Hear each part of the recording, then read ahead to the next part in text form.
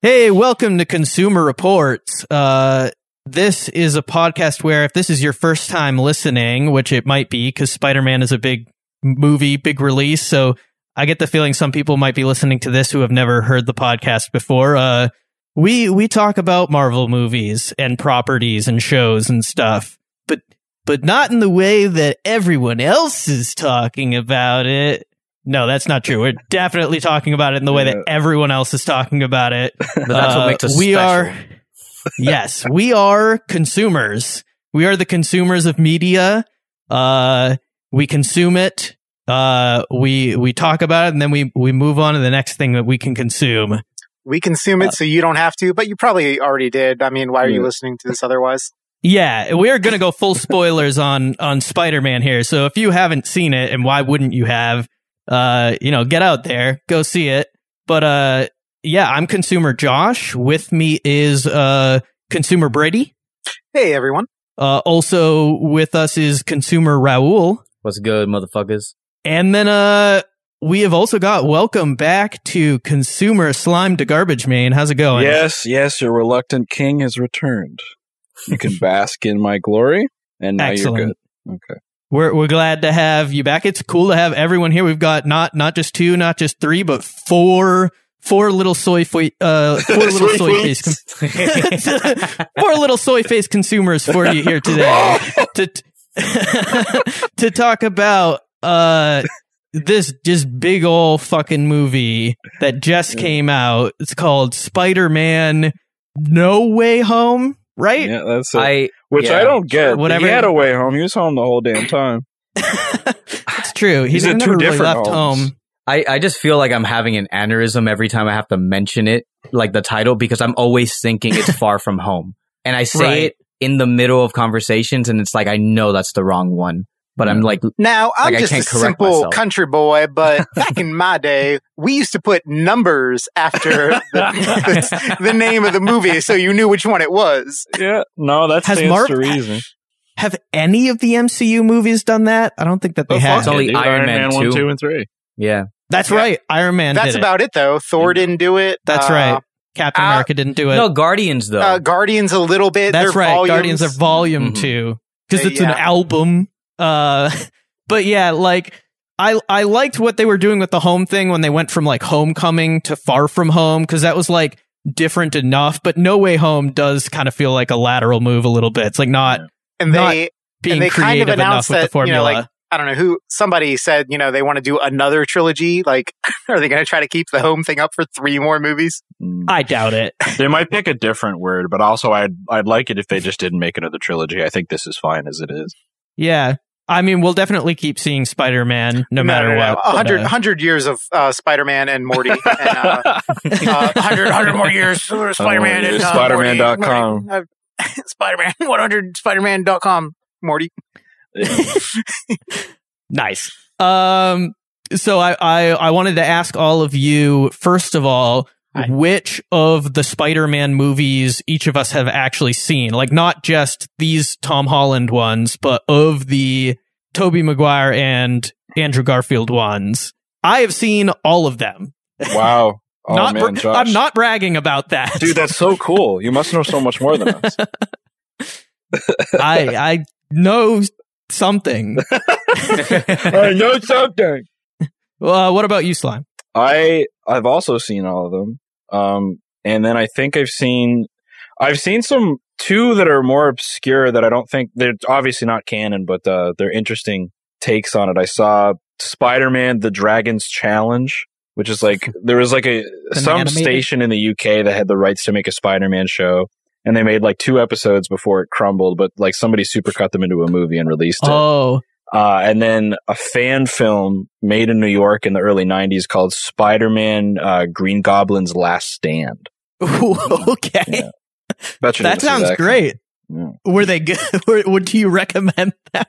Oh, yeah. No, 100%, dude. Yeah. Like Spider-Man, nice. like Dragon's Challenge is okay. It's cool to see like a different interpretation of the character. But what's cooler than all of it is Green Goblin's Last Stand, because it's like, they do like web swinging stuff between buildings.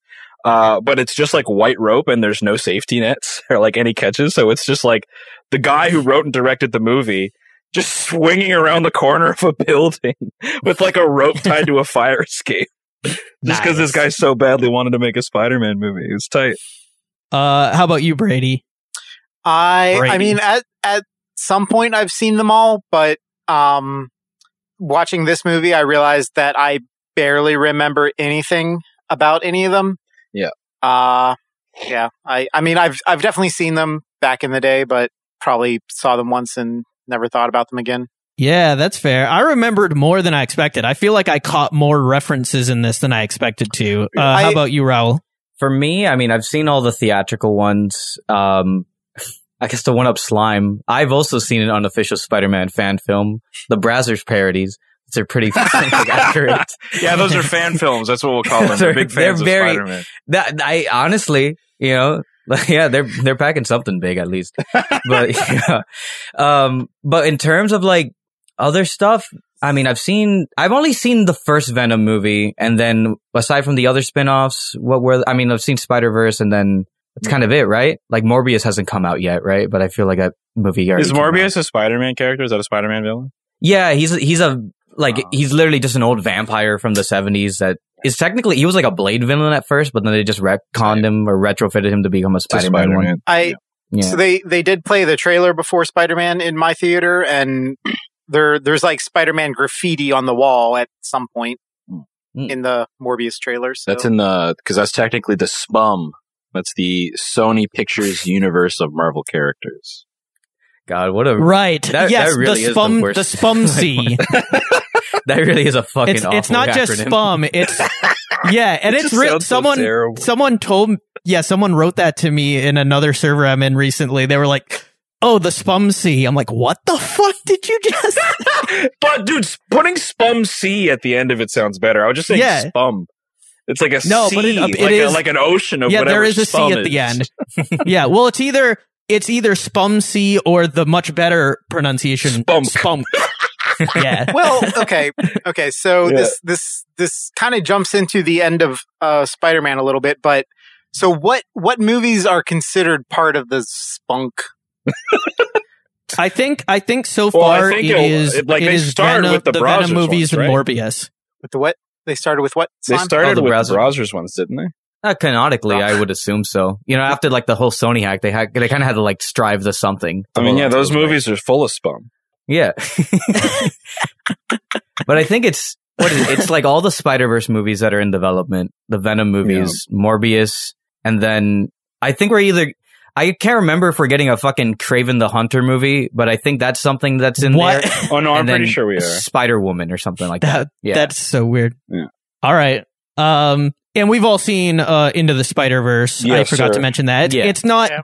It's like sort of indirectly referenced in this movie. I don't think there's any like very direct. Wait, what was the indirect reference? When the guy says, "I thought you'd be black." Yeah. When he says, when he's like, "I hope there's a black Spider-Man out there," which I mean is kind of a reference to Miles Morales in general, not necessarily just Spider-Verse, but such a weird reference. That was funny. I mean, also like it's thematic. This movie is thematically like a messier version of the first Spider-Verse movie when you think about it. At least in terms of like how Peter evolves from the beginning to the end of this movie, and like how the other Spider-Men kind of like they're kind of like mentoring him in that same way. Yeah. Okay. I brought it up because what is the Sony Spider-Man universe? Because is the Sony Spider-Man universe already a multiverse since they have multiple Spider-Man? I don't fucking know. Maybe Everyone just now. wants a piece of the pie. I definitely wasn't before. I think that question is only going to be answered by what Sony decides to do going forward. Because I kind of partially think like there's a cynical part of this movie for sure. And I don't want to dwell on that for too long because I want to embrace. I think we all probably had fun with this movie. Oh yeah. Is there? Oh, well, no, I did have fun with this movie too. I just think it's okay. I think I'm just like in that weird mindset where I wasn't at when Endgame came out. Where like when that movie came out, I was kind of like head over heels for that film and thinking it's a fucking masterpiece. And then 6 months later, I'm like thinking about like the problems that it had and how I didn't really seem it to be that good of a movie. Yeah, I was like riddled with it. Yeah, like this is I'm this like is still a so good half movie. and half on that movie now because it's like half incredible stuff that I love and half stuff where I'm like, I wish they kind of had like toned that down. I don't know. Yeah, I'm like in a weird middle ground with this one where it's like I still enjoyed it at the end of the day. There's fan service in it that like works for me and then doesn't work for me. But at the same time, I kind of eat it up anyway because that's just like I'm literally a Spidey consumer when it comes to that shit. Yeah. But I'm curious to see how my thoughts are going to evolve with this one in the months to come, to be honest. Yeah, it definitely deserves a second watch, so it doesn't have like, because like I said this in in our server before, but like the biggest thing for me that was like most impactful on terms of like how I felt leaving the theater about the movie was purely the audience experience. Like I had a fantastic experience. It was 75% the audience, like maybe 25% the movie. And I'm looking forward to seeing like what I'll think of this on a second viewing when I'm not surrounded by other people that are like losing their minds. Right. That's such a mixed thing too, because like I've talked to people who like had the experience that it sounds like you had, Slime, and they hated it. Oh, I loved it. Don't get me wrong, I loved it. Yeah.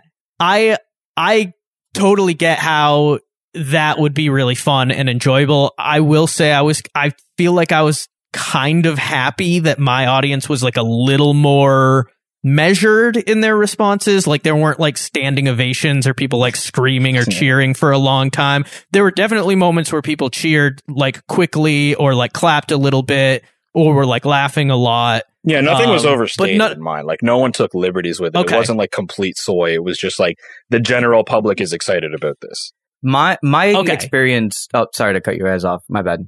No, you go ahead. Oh, okay. No, like my theater experience. I watched it last night prior to this recording, and like it was. I guess to keep on with the lingo, it was like mildly soyish. Because I remember one moment in particular. Mild soy. Yeah, where like I was in the upper levels of like an IMAX auditorium, and I would just see people throw their fucking popcorn in the air and go fucking ballistic during that one reference when Dafoe is like, oh, I'm something of a scientist myself. I see people fucking like there were people clapping in my theater and throwing the popcorn out, and I'm like, everybody laughed at that. And I will say that line, as cringe as I find it to just straight up lift something from an old movie for the meme value, amidst everyone laughing, I just went, like the meme, and that got a second wave of laughs. So I was very proud of that.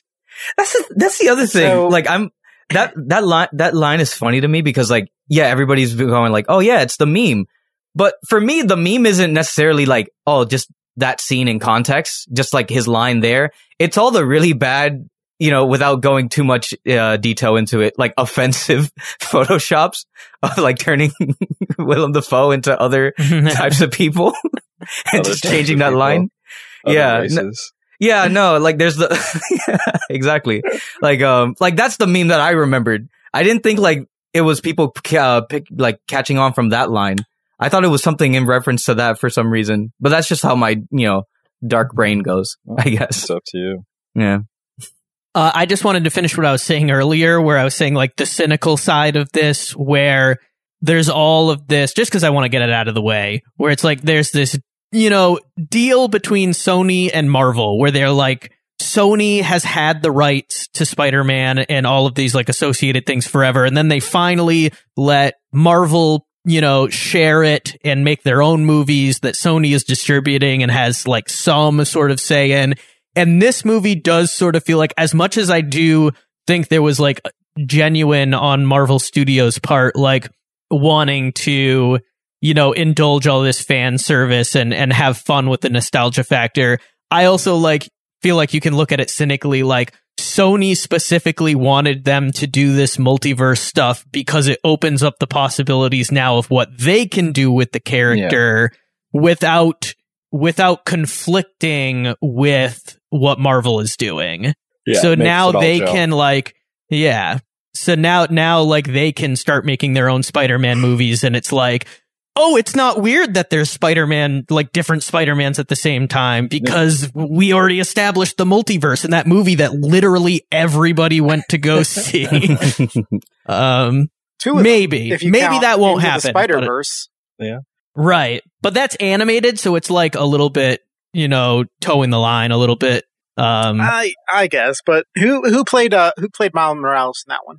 Shameik Moore.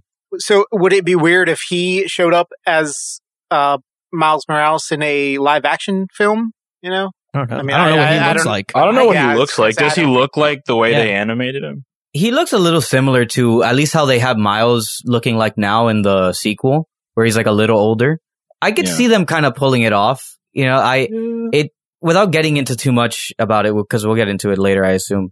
Like there's things in this movie that make me feel like a lot of this is also, you know, at least in the grand scheme of like Sony's plans for more Spider-Man movies, it feels like there's a lot of setup here for more multiverse crossover types of stuff. Because and it's interesting because I'm like, part of it kind of feels like setup, and while at the same time it kind of works for this weird story of this like version of Spider-Man, like finally being the Spider-Man that, you know, we've come to know him to be in you know, in the comics, or like in the traditional sense of Spider-Man. It's just interesting to see like those references and like some of the things they do in this movie. I feel like it's gonna get replicated again in some future crossover event that they're planning. Oh, certainly. Yeah, probably. And there's like a bunch of like auxiliary stuff that might happen that it's like, when you think about all of the stuff that they might try to do with this, it's like a little gross. But then on the other hand, it's like, hopefully, and at least if it does happen like that, it will at least happen in a way where it's like very easily ignorable. Like there'll be certain stuff where you just can like literally be like, oh, I don't have to care about this at all in any way whatsoever, because they're giving me the out of it. Like, this is in this parallel universe, and like, maybe it'll cross over, but who gives a fuck? Yeah, and that's a possibility, but at the same time, too, I would like if they didn't make so many movies that there is fat that can be cut, you know what I mean? Because that just sounds like total market flooding. Which I mean, like, hey, like, I could trust them to not do that now, right? I mean, just look at what they're... But for me, it's like Sony is the dangerous factor there, because MCU's already flooding it themselves, but then Sony, I feel like, have like no qualms about just like taking it so overboard. No, absolutely not. I mean, I see it more as like a general blockbuster problem. Like I don't know if you guys have been following, but there's been like, I've seen people tweet out that like their passes to Nightmare Alley and West Side Story have just been getting canceled randomly, because their theaters are just making more room for Spider-Man showings. Well, Blockbuster was a store that closed down years ago. I don't know why that would be an issue. So, like, that one store in Alaska, though. Yeah. I mean, that one store in Alaska, they just stopped. They just didn't give those rentals out, I guess. Raul was trying to go to that Alaska store, and it just closed. It's like, damn it, I just missed it. In his face. Damn, it's a real problem with Spider-Man. that Blockbuster. Brady, what were you trying to say before? So in the movie, at certain points, they so in the comics, there's just so many Spider-Man stories to tell that they have multiple Spider-Man comics. So there's like Friendly Neighborhood Spider-Man, The Incredible Spider-Man, just Spider-Man probably. Yeah, and then there's that way they can tell Spectacular Spider-Man, Superior Spider-Man, just like whatever. Yeah, that's been Spider-Man the case and for a Mary long Jane. time, because it was like, you had it. Like So I when they feel started like- doing like the Ultimate run, that was like the 90s, right? Early 90s or something. I think like some of those are supposed to be in the same universe. Like maybe like, you know, Friendly Neighborhood Spider-Man and Spectacular Spider-Man are supposed to be the same Spider-Man. Some of but them, yeah. That way they can tell two concurrent stories. But I feel like they were trying to set that up because like, I feel like I don't remember exactly, but like I feel like they always called like maybe Tobey's Spider-Man like the Friendly Neighborhood Spider-Man, and like the other guy there said like, oh, you're the Amazing Spider-Man. Like I feel like they were trying to segment them so like they could maybe do something in the future with that, because it felt like they were specifically calling certain Spider-Men by the multiple comic names. Yeah. Like that's something I just picked up on it at one point. I think they're going to look at like what gets really like heavy response in this movie and try to like do stuff based on that. That's my thought. I mean, not that I think that they'll ever, I don't know, like, I don't know if Tobey Maguire's ever going to do more Spider-Man movies. Yeah, he looked Right, beat. yeah, I will say that in retrospect, especially in the scenes where he's first introduced, like they have that whole like he looks like a little that comedy cracked out. scene, like those gags where he's like they're all cleaning up Ned's grandma's house. I was like, damn, Toby's phoning it in. Yeah, when he first shows up and he's in regular clothes, I had the exact same thought. Like, oh, it gets he's a little collecting his better, check. I think. Yeah. Yeah, once he's in the suit, I think Yeah, big his time. performance is like it improves a little bit, and like the way that he looks is a little bit different. But was Toby the one saying he wasn't in the movie? I think they were both saying no, it. that was Andrew Yeah, but I think Garfield. there was like specifically Garfield like vehemently denied it. just straight It up was like, lying. Yeah. never Okay, believe that anymore. Like I will say, that doesn't mean Garfield- anything. Super funny in this one. He was great. Yeah, great. Yeah. He was fantastic. And, Okay, like, it's- I couldn't remember who said they weren't in it. Like they just denied it every time. I thought, oh, maybe they said something like they weren't in the spider suit because he's the one that shows up like in the regular clothes. So I was like, oh, maybe he never puts on the suit in this movie. And so like when he's doing interviews and he's saying like, you know, like I never put the suit on or something in the movie, like like somehow technically he wasn't lying, but yeah, okay. No, obviously, it was just I straight think up he lying. just I think he just straight up lied and was like, I'm not in it. I mean, hey, cheers to him. There's not too many people that aren't going to just coyly be like, maybe anymore. Like, I'm glad that he just like balls to the wall told a fib. Well, I think probably Marvel Studios like gives him like straight up like tells him like you can't, if people ask you, you are allowed to just straight up lie and say no. He probably had some PR people from Sony. Yeah, for sure. I hate that because now anytime anybody says they're not in a movie, I can't believe them. Yeah. Like the Matrix is coming out next week, and Morpheus this whole time, Lawrence Fishburne has been saying like they never contacted him, he's not in the movie at all, and it's like, okay, is he lying about that, or did they actually never? Isn't that kind of nicer? I would like to know if he's in it. Like he's Morpheus. No, but that's what I mean. That's why it's so much better when you go and you find out yes or no. Because this time, yeah, it might suck to find out Lawrence Fishburne's not in it, but it's still going to be like a Matrix movie made by the Wachowskis. You're still going to have fun, regardless. But it's going to be a treat if you see him now. And I think that's better because people, like, that also allows, like, remember we were talking about before when we were speculating on whether or not the two of them were going to show up at all and whether or not this whole thing was just like a ruse to get people to have these kinds of conversations? Mm-hmm. Yeah. Now they're doing that with Matrix, and now other things that happen down the road for like other Marvel stuff or like other revivals of movies, they're going to do the same thing. And it's really effective because it elicits this kind of a response.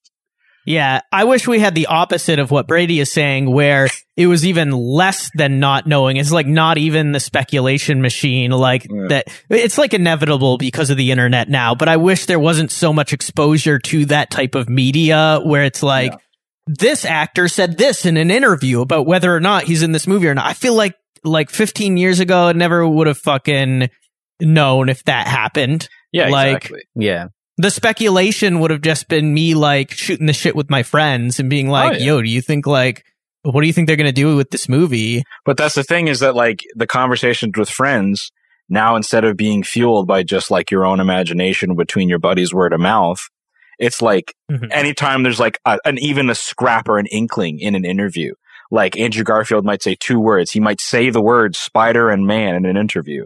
And then like a million fucking outlets will report and write 500-word articles based on 2 words of like, Andrew Garfield said Spider-Man in an interview. Could this be a hint? And they just like inject the idea into people.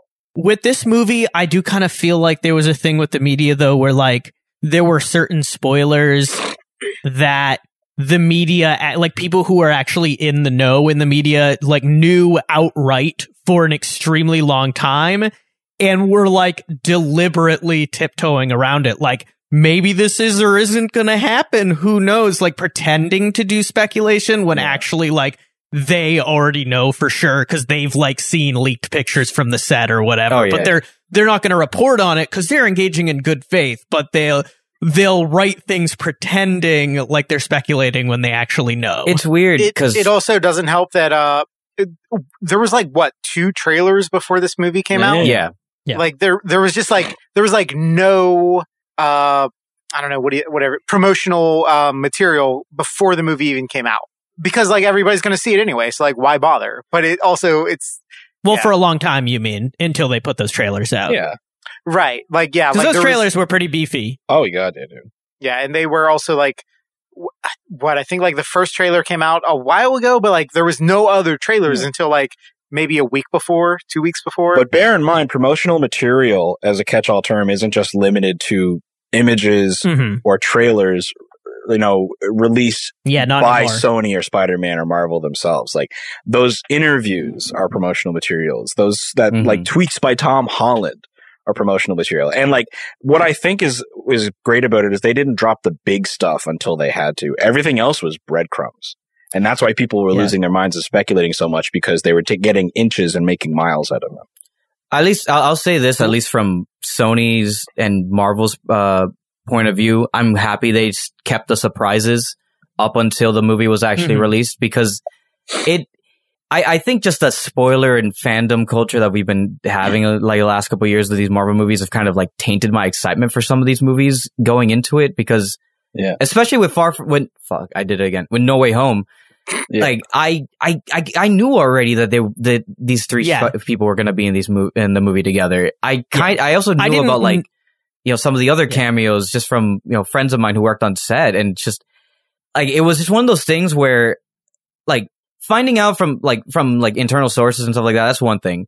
But like, there's the other problem that I have where it's like, oh, fucking the John Campea thing where he leaks the picture of the three of them together and a picture of fucking Matt Murdock in the movie, watermarks them, and then claims that they were photoshopped just to spark speculation and get more attention towards his channel. Sick. That's cool. I like that. That is fucking guerrilla marketing. That's fucking with your head. I love being. That's one thing. Is like I'll dunk on Marvel movies all day and the capitalist machine of it. I think it's great to be gaslit by that, because that's going to make people lose their minds. When I walked into that movie theater, I legitimately had no idea whether or not they were going to be in that movie. Part of me was expecting them to not be, and that all of this like speculation and hype machine shit was expressly just to entice people to get their ass in a seat. I get that, but it's just, for me, it's the difference between a visual and just, hearing a soundbite or like reading a text from an interview, But that's why you can't trust any of it. That's what I mean. Visual, text, soundbite, any of it. How can you trust it? I love how we're all on like different points on the scale as far as this goes. I think I'm probably closest to Raul a little bit, because I agree that like seeing so much of the speculation about this stuff did taint my excitement a little bit. But on the other hand, it's like, to go to what Brady was saying, like, it's easy for me to be cynical because I'm plugged in and I see all that stuff. But to what Brady was saying with like the lack of like really prominent promotional stuff, am still shocked. Like, but I'm not that shocked, but like within the last couple of weeks, I've talked to multiple people who are like, I didn't even know Spider-Man was like coming out this year, and I hadn't heard anything about it. They haven't seen any of the trailers, and at this point it's like so close to the release, they were like, cool, I'm not gonna watch any of the trailers or do anything, and just like go into the movie completely blind. So there are like people like that out there. It's not unusual still, even in this age, that there are people who managed to go into this movie completely blind. Like I said, I think that goes to what Brady was saying, where we like, for us, we had all of that other auxiliary stuff online, but I think Disney and Sony specifically tried to keep the prominent stuff to a minimum for as long as they could, and that worked for some people. I'll say so when Garfield was like denying it, I'm like, he's in the movie. I know he's fucking but he's in the fucking movie. But also when they said like, when they showed like Spider-Man's lawyer's like hand in like one scene, and they're like, oh my god, it's Matt Murdock. And then like Sony's like, well, actually, no, he said he's not in the movie. Like, it's not him. It's not the, what is it? Was it the Netflix Daredevil guy? Yeah. So Charlie when he Cox. was like, it's not me. They didn't hire me or whatever. I was like, okay, that's believable. And then it was him. And I'm like, oh, okay. But that's Those a nice surprise. motherfuckers. But that's a nice surprise. You know what I mean? I was like, the third Spider-Man Garfield thing like distracted me so much that like the Matt Murdock thing over here was like not even in my radar. Yeah. So when he shows up, when they do that pan out and he's like, he has the red glasses on and he's got the cane, and I'm like, oh, those motherfuckers. Yeah. And that's It's still the most exciting thing that happened in the movie for me. That was cool. I pumped my fist. Like, I was like, hell yeah. In talking about this, what like this makes, what I've thought of like what this like equates to. It's like, if you like when you're a kid, when you ask for something from your parents, you ask for something from Santa, like your big gift, your big get, you're like your PlayStation or your train set or whatever the fuck you want when you're a kid, right? And your parents like lie and tiptoe about like, oh, I don't know, I might not get it, like I don't know, that kind of thing. When they obviously did get you the thing, and you open it and you have that excitement because the whole time you didn't know for sure. It's the same kind of thing. Yeah. Yeah, I like that. That's a good analogy. You open a Christmas box and it's just your dead aunt, at least in the case of this movie. Yeah, exactly. Yeah. It's just Marissa Tomei fucking bleeding out. Just what I wanted. Yeah. Which, I gotta say, that was probably the biggest surprise of the entire film for me. Because I wasn't expecting them to kill her off. Yeah, I didn't see that coming. And when it happened, it was like, we're like not going through the movie linearly at all right now. But yeah, that was like a moving section of the movie. I was like genuinely affected. Yeah, that was a weird section because like it's like there was like all the like I don't know, visual cues that like, oh, okay, we're killing this character. Yeah. But then it drags on just a little bit too long, and like he's helping her get up. Like, oh, okay, I guess just long enough for her to say that line where everyone gets to shit their pants and do backflips. Yeah. When that was happening, man, I was throwing my hands up to everyone in the theaters, like, and here's the wind up. Oh, look, she said it.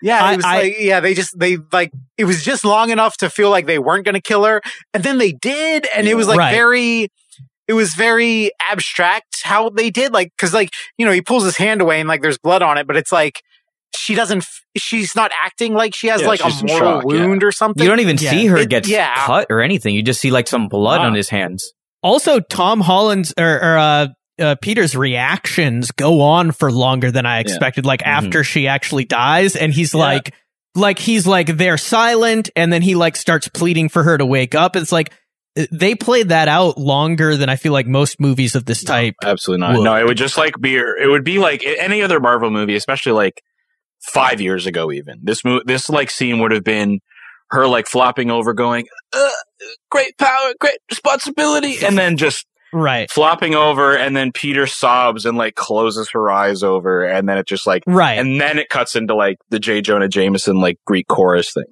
But what I will say about they twisted the knife here. Yeah, exactly. What I will say, speaking of twisting the knife, one thing I will say about this is that my first initial reaction to you saying it like affected you was to like make fun of you because there were two women behind me and my girlfriend who were audibly sobbing. And I was looking at hers, but like, check out these fucking idiots behind us. They're crying in a movie. And then I was looking at it and I was like, oh, they're playing this out. Like they might as well not be in a bunch of rubble in a building. They might as well be like in a hospital room where like Marissa Tomei's on a bed, because that's what it felt like the way he's talking to her, trying to keep her conscious until eventually she just bit by bit fades off. Like that was played very straight. That was played like an actual person dying. Like I've not been with someone on their deathbed, but I've visited people days before, and it's not unlike that. I think, at least in terms of the strengths in this movie, it's that whole thing is probably the strongest element of the entire film for me. Because I like Tom Holland as Spider-Man, but even with like Far From Home more so than like Homecoming and the other appearances he's made so far, there was always that Tony Stark Jr. isms of him that I didn't really like, and I didn't really think were, you know, like Spider-Man, you know, to me at least. And I'm glad that they took this Uncle Ben approach and, you know, spun it with, you know, his aunt in this case, because that's the character that he's had, you know, the closest relationship with for these movies so far. And it's nice to know that like they went back to, you know, the roots of what makes Spider-Man so relatable, which is that he's a hustling kid who's just trying to get by. Like he ends up back in the, you know, like a crummy apartment seeking rent. Probably, if we're going multiverse theory here, probably the same guy from the Raimi trilogies asking for rent with his hot daughter. Yeah.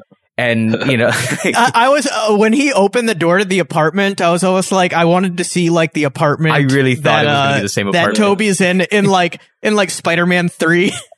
Yeah. When there's that shot of like the bed and there's like the two windows behind it and it's like just empty. I'm like, I I don't know well enough to know, but I feel like this they're trying to telegraph that this is like a shot from something else, whether it's a comic or like a previous movie, but it's like, it felt like I should recognize this shot. But even just in terms of like, you know, him like as a character being put in that scenario, I really love that they did that, because to me, that's what Spider-Man is. He's a guy who struggles, you know, he's a guy who tries to get by.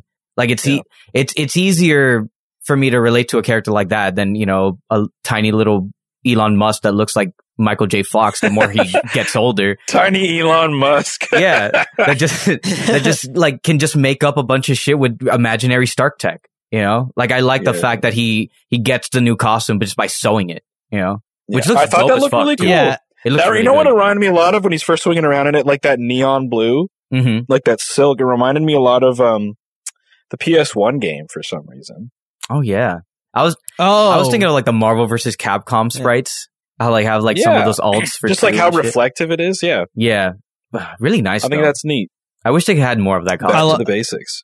I do like the different costumes he had in this, because there was like the nanotech one, and then for for reasons that part of it gets absorbed onto the octopus things, he can't really use it, so but also his regular uniform has like green stains on it because somebody threw it at him. So he turns it inside out, and so you get the black outfit for a while. I was so confused by that. That one, that one had runes all over it because he had the fucking Doctor Strange shit. Runes? Which one? The one. Remember when he's first going to like catch Electro or whatever the fuck? Yeah. I mean, there's like wires on it and stuff, but like, right. I didn't realize it was inside out. I was like confused what was going on. Yeah, it's like the that's something I picked up on. It's inside out more because sense it has to like me the now. fluorescent green on it, whatever somebody threw on him. No. It still looks a little too detailed to be inside out, but it makes sense. I specifically remember runes all over his head, like in between the lines. Am I remembering this wrong? I don't remember that at all. I mean, there was definitely like wires sticking out. Like I saw little, but I assumed that was because like his regular suit has like some kind of wiring in it for some reason. Yeah, so that was the whole thing. Inside out, okay. Yeah, so like, if it's inside, I can't believe he can even wash that thing to begin with. That's ridiculous. Yeah, so it's I just the amount of suits he had in this thing was it was cool. I liked it. Yeah, it was cool, but it was like, and the fact that they had a reason for each one was, thumbs up from me. I could have sworn, I'm looking at it now, I could have sworn he had runes on his head, like all over the suit in between the gold. And I think it's just because the color palette works out with like the wristband. Yeah, I mean, to what you're saying, Slime, what I was saying is that it weirded me out because I got that it was like, I think Brady's right, that it was supposed to be inside out because he had fucked up the outer part of it, so he turned it inside out. But it looked weird to me because I was like, this looks way too detailed in like an actual regular suit, just with a different color palette for that to be the case. So I think it's just one of those weird like design things where like they didn't want it to look too fucked up. So it does look like more detailed than it probably should. So there was like a tiny little subplot running through where like people believe Mysterio over Spider-Man over the reason he died or whatever. And at some point somebody threw like a fluorescent green slime on him. Yeah, somebody threw like a slushy. He just for whatever reason he can't just wash out himself. Right. So, but he's only got one spider suit, which now has this green slime on it, which he just doesn't wear for some reason. So there's a scene where he's like trying to scrub it out, and like for whatever reason he like turns it inside out, and the reverse side is like the Venom kind of. Damn, I don't remember that with at all. Like black and white. Maybe I went to the bathroom. I was confused about the getting the like paint or whatever thrown on him is confusing because we don't see exactly like when that happens because we see it in like news footage that's like divorced from like the regular timeline of the movie. Yeah. So I was like, when is this happening? That and rewards then we're like, I guess it I do think just that's kind of cool that you just get to see it through the news. Yeah. Talking about the Mysterio stuff is a good way to get us towards like kind of I'm glad we're jumping around a lot. We should keep doing that instead of like going detailed. So here's the plot point, and then here's the plot point. Yeah. Yeah, but I do want to talk about just the very beginning of the movie, because it does start off like right where Far From Home ends. Yeah, it picks up immediately after the last movie. Which is tight. Yeah, it's cool. And I want to say it's like funny because I'm not even just talking about the beginning of the movie here, but this first act of the movie feels so different from like the other two acts. Oh, big time. And like there's so much packed into this movie, and I think they did a good job with it, and everything feels like flows pretty well. But I did like think like I do remember getting like 3/4 of the way through the movie and then like thinking back and being like, man, like that first part of the movie, like was that even like that felt like a different movie, because like it feels like the movie is going to carry through more on this like arc catching the bad guys. Yeah, and like the fallout from the previous movie. That gets settled pretty like, quickly, actually. Literally, once Matt Murdock shows up, they just shoo it away. Right. And like, yeah. I really love the movie that we got, but part of me almost wanted to see them play that stuff out more. Like I would have been interested in seeing a version of the movie that like is just that for a whole movie. To that point, I do think I agree. I completely agree. To that point, I am going to say that I was having a conversation with another friend of mine about this, and he was saying like, "Oh, why is J. Jonah Jameson like the same guy that was in the Maguire one? Right? Like, would Tobey Maguire not like recognize him at some point? Like, what's the deal with that? Like, are they just the same guy in parallel universes? But like, yeah, because everyone else is shown as being a different looking person. Because like it wouldn't stand to reason in the logic of the movie, right? But what my theory with that is that whenever they were doing Far From Home, all they had in mind is that the next movie is just going to be the premise of what if everyone knew, and J. Jonah Jameson was just a fun cameo. But then they have to write the movie, and then like, oh fuck, what if we did multiverse stuff? And then they get really invested in that idea, and they're like, oh fuck, we had fucking what's the guy's name? Whiplash guy. Oh, J.K. Simmons. We had J.K. Simmons do the JJJ cameo. Well, fuck, now we have to play the cards we've dealt ourselves and just, shoo it away. He's the Alex Jones guy. Which is fine, because you don't have to think about that. Yeah, no, but exactly. And also like who else? If I start thinking about things in this movie that I'm not supposed to think about, I'm going to be sitting here complaining about like logistics, convenience, and like continuity for fucking hours. And those are things that I've learned to like just shrug to the side when it comes to Marvel movies, because they're clearly not thinking about them when they're writing them, and that's well established. So I'm not going to waste the brain power thinking about them when I'm watching it. Yeah. I did think about that briefly and just had this dumb, like, speculating thought of, like, what if that's because he's actually, like, some other villain in disguise, actually. Like, what if that's Mysterio still, or what if that's Mephisto? Yeah, because that's what they want you to do. Right. I mean, but in reality, though, like, who else but J.K. Simmons for that role? Like, you really can't get anybody else as long as he's alive. 100,000 other people. Well, I mean, literally a million other people. Yes, but I'm saying, like, he left such an iconic mark as that fucking character. Like, there's no other person that you could really get, as long as he's still like willing to do it. Oh man, we're all on camera seeing each other. This is not like we're not releasing video for this episode, but it's fun stuff happening. Slime just doing large strokes of a massive. I stroke for JK, dude. Yep, Brady. I was gonna say Brady's shoving his microphone deep into his mouth. Lots of weird, lot of mimicry, a lot of stuff miming going on. Yeah. But yeah, I'm naked. We're all excited about it. The boys are just hanging out. It's a Sunday night. This is what we call consuming, ladies and gentlemen. But yeah, to wrap that point up about like the whole like what if this movie was just about Peter trying to deal with the fallout of like his own identity being revealed. I definitely think that there exists out there a first pass at this movie where like that is the whole premise, is like getting Peter around the globe, of like trying to get him away from media while he tries to figure out like how to resolve this. Well, I would like to see that movie, or at least read the script. The plan for oh, my bad, sorry, I was gonna say, like, no, you go ahead. Apparently before the whole multiverse thing, at least I read from an interview Tom Holland gave, the plan was initially supposed to be it was gonna be a Kraven movie. Like, he was gonna, like, it was like the fallout from the last movie, but then Kraven would be the main villain. It would basically just hunt him down, I assume. Because he knows. Just fucking do Kraven already. Stop teasing it. Just fucking do it. I'm so not a Marvel guy that when you said Kraven, I looked at you and I was like, Wes Craven? I had a friend of mine who thought the same thing last night. Yeah. It was so funny.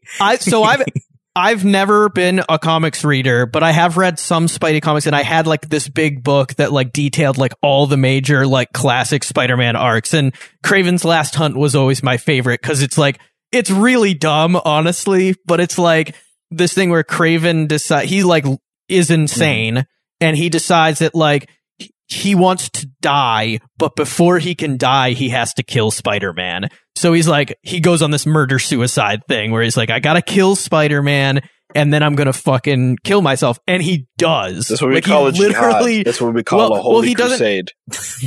Yeah, so he catches Spider-Man and he buries him alive in a cemetery. Nice. And then he shoots himself. And then there's like this... as a kid, I loved this image. Like, thinking of it now, it's like so goofy, and it's like, I can't imagine they would do this in a movie, but this like really like classic image of Peter Parker crawling his way up, like from being buried alive, like to the surface because of driven by his love of Mary Jane. Yeah, he's got to kill Bill to it. Yeah, and there's this image of Does like he do his that hand, in the comic? like, there's this image of his hand popping out of the ground in front of his grave, and like, I think the text is like, I love you, Mary Jane, or something. Dude, that's so funny. I gotta read that now. That's hilarious. I love that they literally just did a Kill Bill 2. That was a really good story too. Speaking of goofy, I haven't, like, this thought hasn't escaped my mind since I've seen it in the past 24 hours. But man, look, I know Dafoe's really good. Alfred Molina's really good. But dude, Jamie Foxx is like oddly horny in this movie, and it's kind of funny. It's so fucking funny. Boy, do I have a theory about that.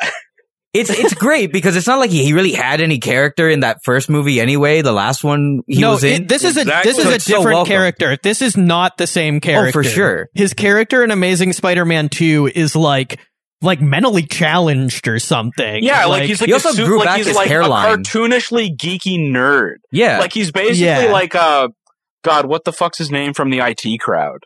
Oh, fucking Moss. Yeah. Moss. Yeah, he's that dude from the IT crowd, but just like way spurgier.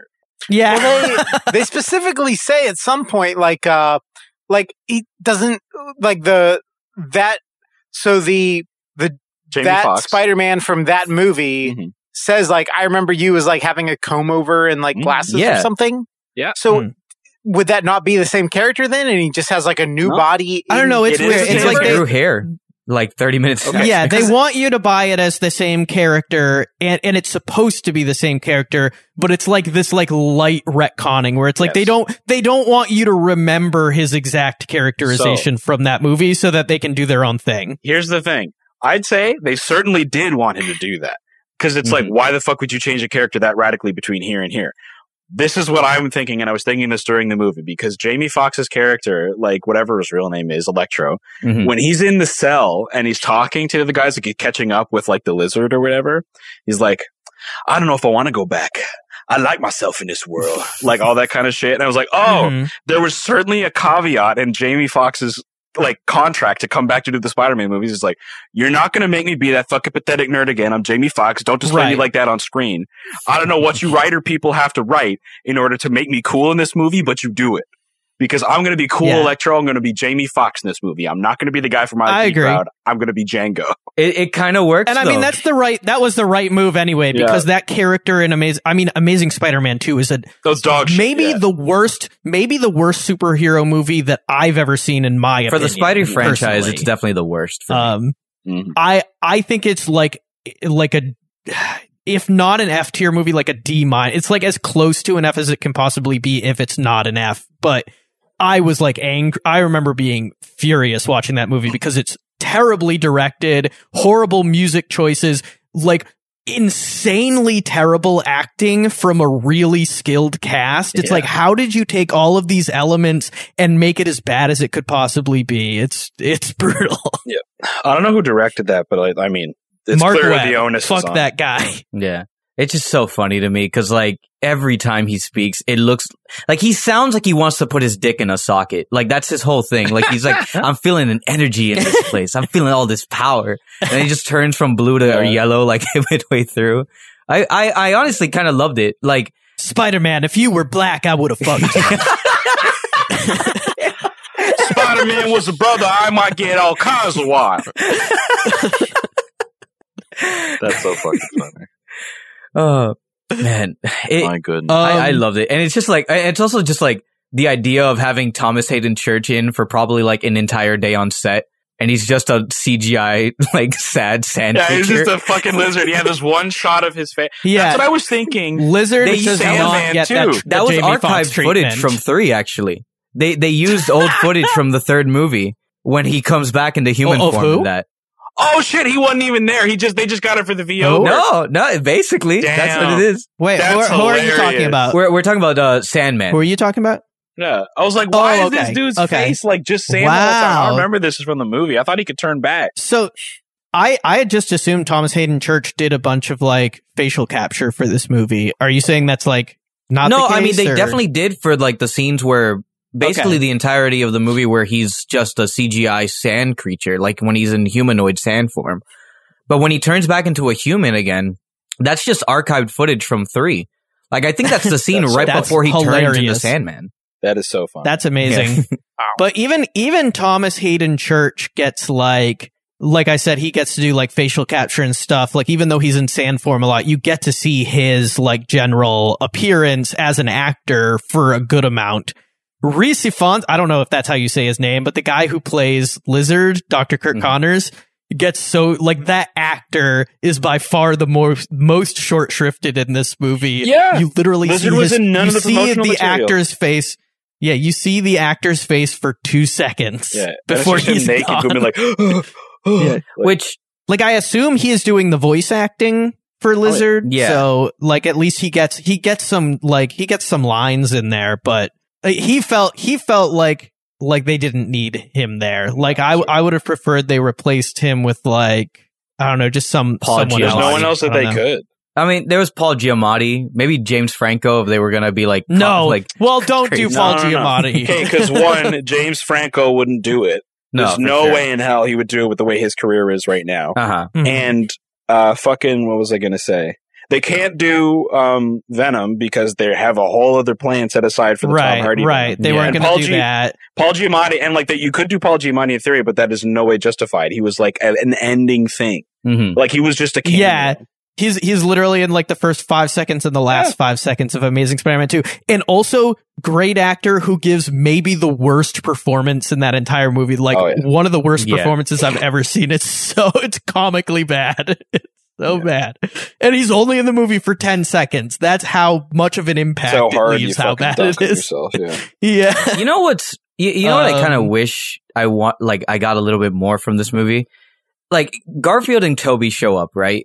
And aside from like one line that Garfield gives about him, like basically implying that he started just beating the shit out of people more and more after Gwen Stacy died, you don't really get to know what happened to both of those Spider-Men after their respective movies.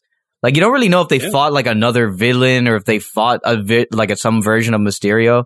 I was kind of hoping they'd get into that a little more, which I feel like they're probably going to save for later, I assume. You were saying that, like, you don't know if Toby has any interest in, like, playing Spider-Man more, which I completely agree with. I was thinking that, like, because of his age and just, like, I don't know where he's at now in his career, like, he's probably not too interested in coming He back hasn't acted to in a play while. Spider-Man too. much That's more. the thing. Like, Yeah. he's doing I the was new, shocked to see him. he's doing the new Damien Chazelle movie after this, but like, it's been a couple years since he's actually done a film. Actually, the last film he did was narrating The Boss Baby.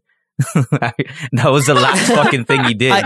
He hasn't really done a live action movie since, I think, that war drama, Brothers, the one he did with Jake Gyllenhaal. Yeah, where Gyllenhaal fucked his wife. Yeah. Yeah. But Andrew Garfield, he is really good in this movie. He's he's proved himself a really good actor since the Spider-Man movies. I think you can tell like he has been bummed about like the way his movies turned out, and they almost like kind of work that into the script intentionally. Yeah. Spider-Man 3. Yeah. Like I'm Peter 3. What can you do about it? Right.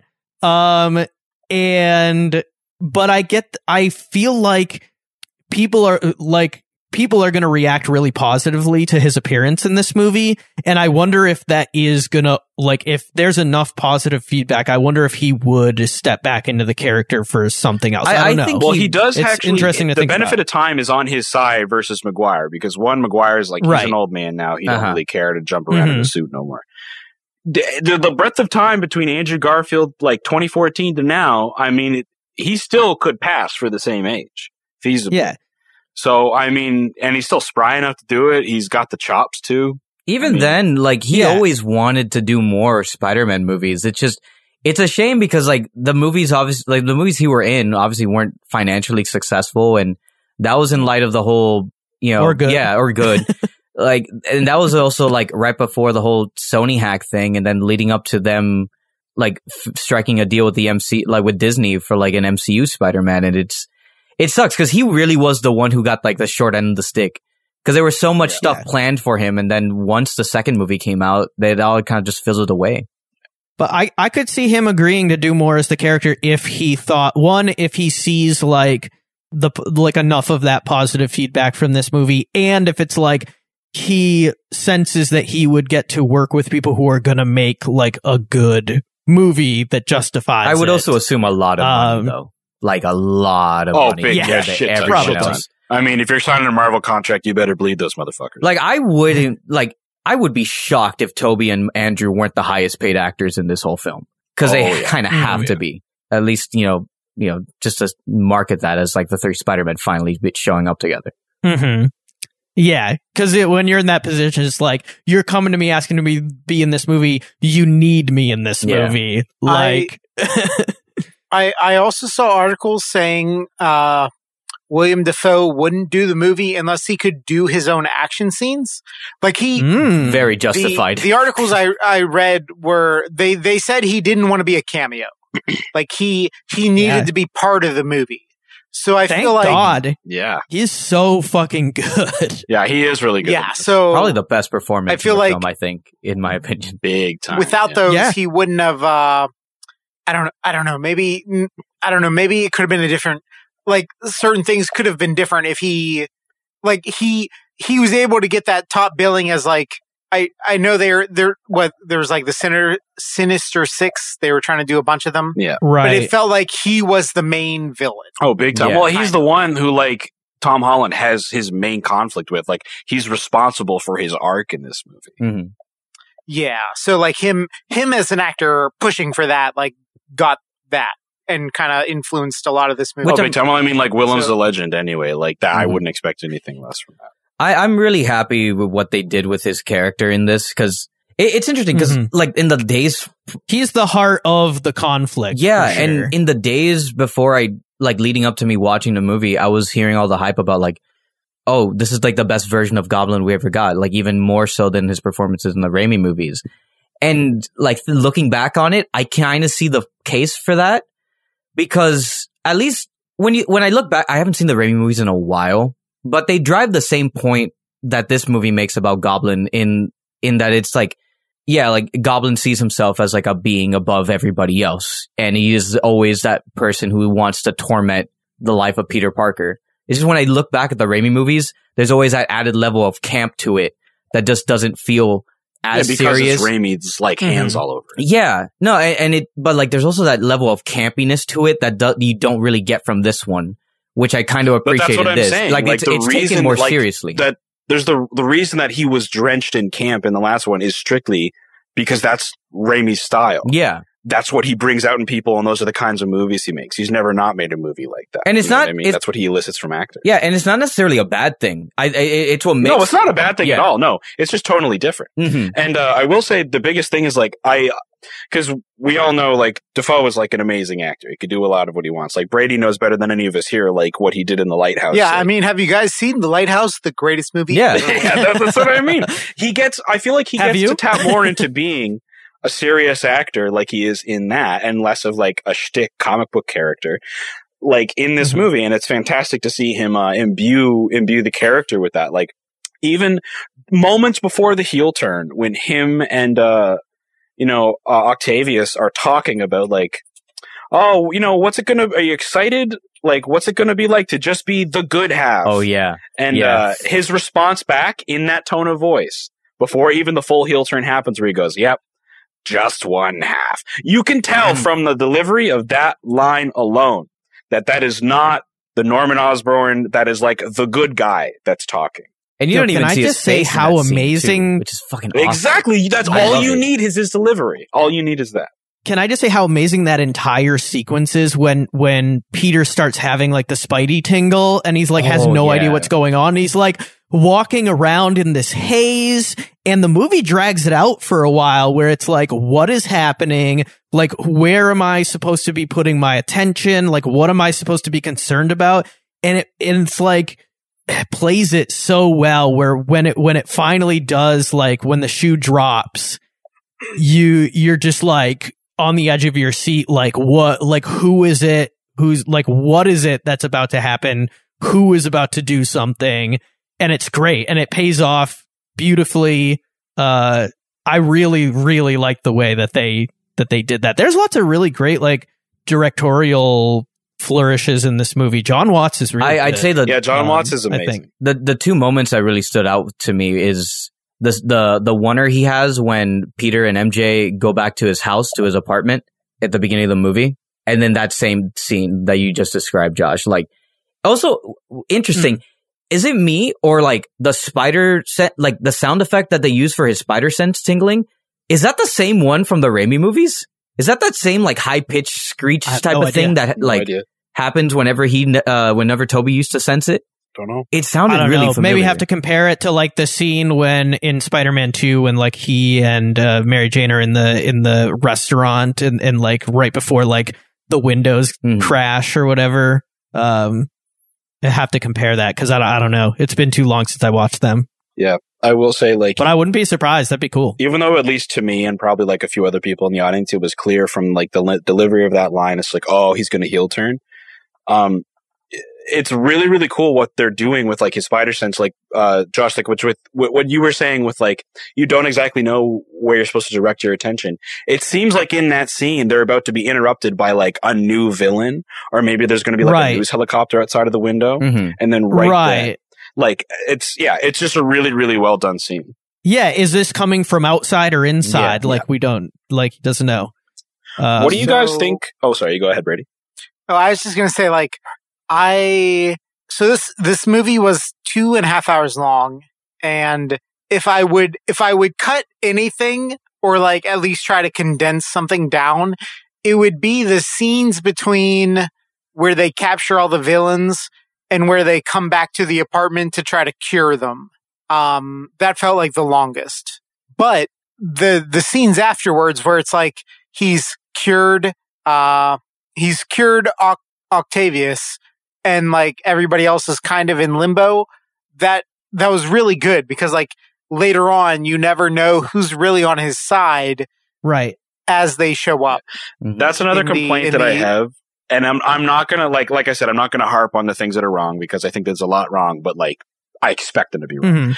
But this is one thing that was more glaring to me is that so at the point, like what you're talking about, Brady, like you don't know who's on his side and who's not.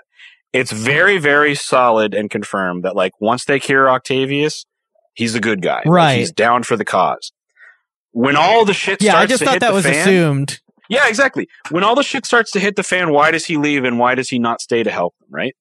If he's down for the cause, what reason does he have to run off up the building? And on top of that, when they all scatter, and we just get all these scenes of, like, the 3 Spider-Men hanging out, why is that not intercut? Like, if they're all out in New York City, why are they not wreaking havoc? Why is it not all over the news that a guy made of sand? Where did they go? Exactly. Why is it all over the news that, like, a lizard man, a guy made of sand, a guy made of electricity, a fucking guy on a hoverboard throwing bombs at people? Why is that not, like, everywhere? Why is J. Jonah Jameson not talking about that except for just being like, I saw something weird? Like, that was extremely frustrating. Like, they just, like, even when it comes to like Doctor Strange. Why didn't the Avengers show up? Yeah, I don't understand. Go fuck yourself. Like even like Doctor Strange, they at least paid enough attention to like, okay, we need to deal with him for the second act. They at least were like, okay, he's held up in the metaverse or whatever the fuck. He's all tied up in the Grand Canyon BDSM style.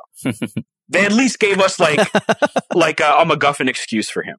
For the villains that are running rampant all over New York City, they say zilch until they need them again. And they're also assuming that all of those people have access to a screen to watch the news.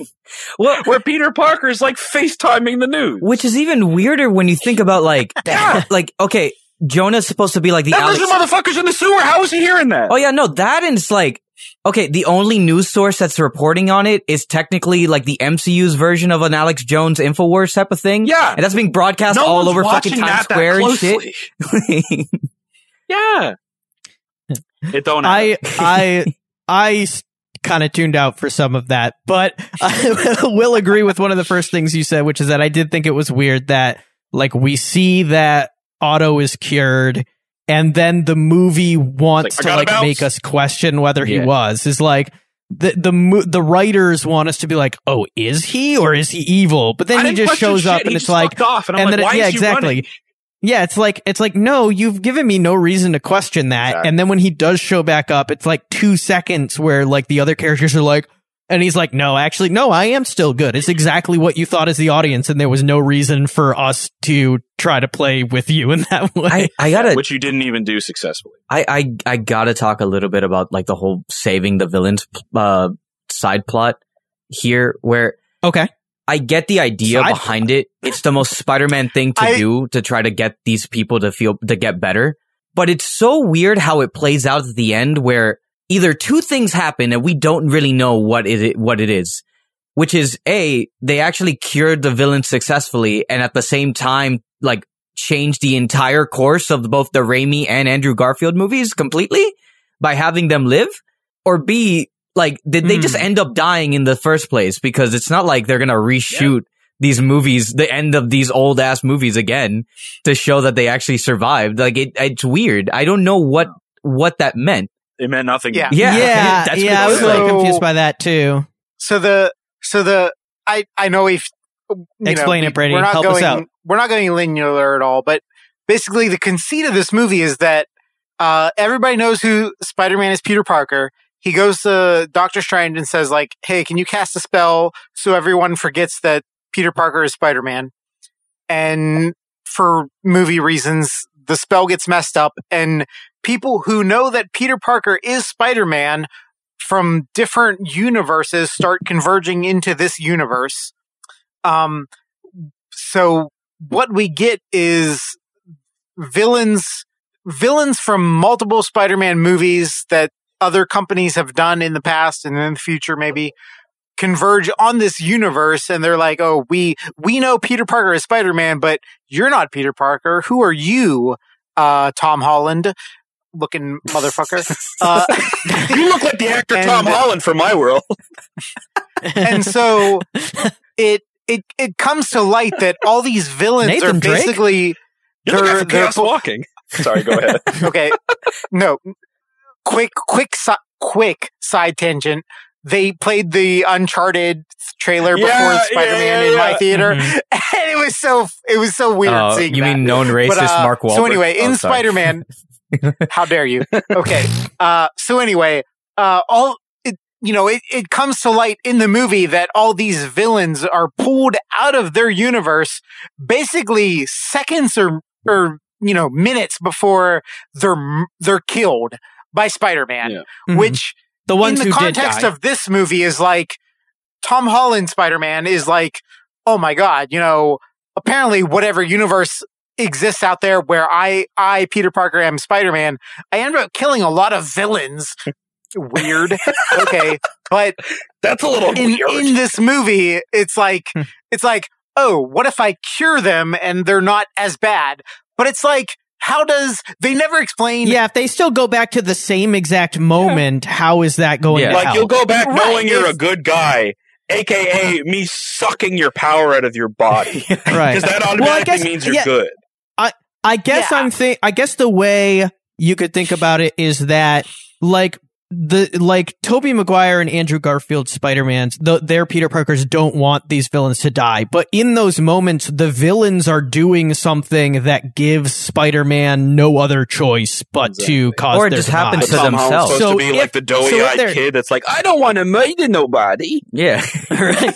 So if they're no longer doing that, I guess the assumption is they'll go back in a moment where it gives just enough time for them to alter their actions where they won't do the thing that makes it inevitable that they have. Yeah, it's But like it won't be, because the minute they go back to the same minute that they all describe is seconds. Like, all of them are saying, like, I was in a fight with Spider-Man and I was winning. And then I woke up here. Like, no, there's no room, no animosity to be like, oh, I can go back and change who I was. You go back and then your neck is in the guillotine. Yeah, like Dafoe can't do a monkey flip right before he gets impaled in 2002. Like, he can't he's just gonna die. Like, yeah.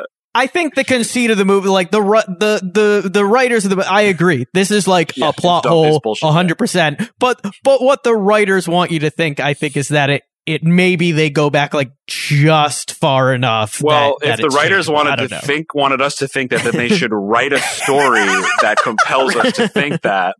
Instead of just saying like, oh, they'll figure it out. We made it feel good at the end. We made some nice music. And we made it fade away into this nice gold sand. Yeah, they definitely want to think about that. I'm pretty sure like Octavius is like recounting the story where I was like, yeah, I was like falling off a building and there was like a building shooting up about to like pierce my spine into my heart and kill me.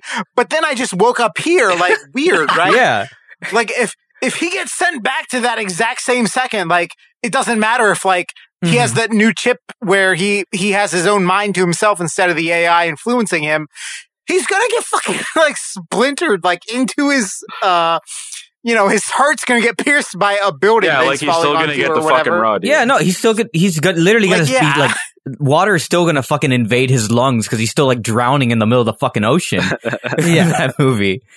Like it just when I thought about that, it's like, okay, they either just retcon these movies and they're not canon anymore, technically, or they just didn't think about it enough.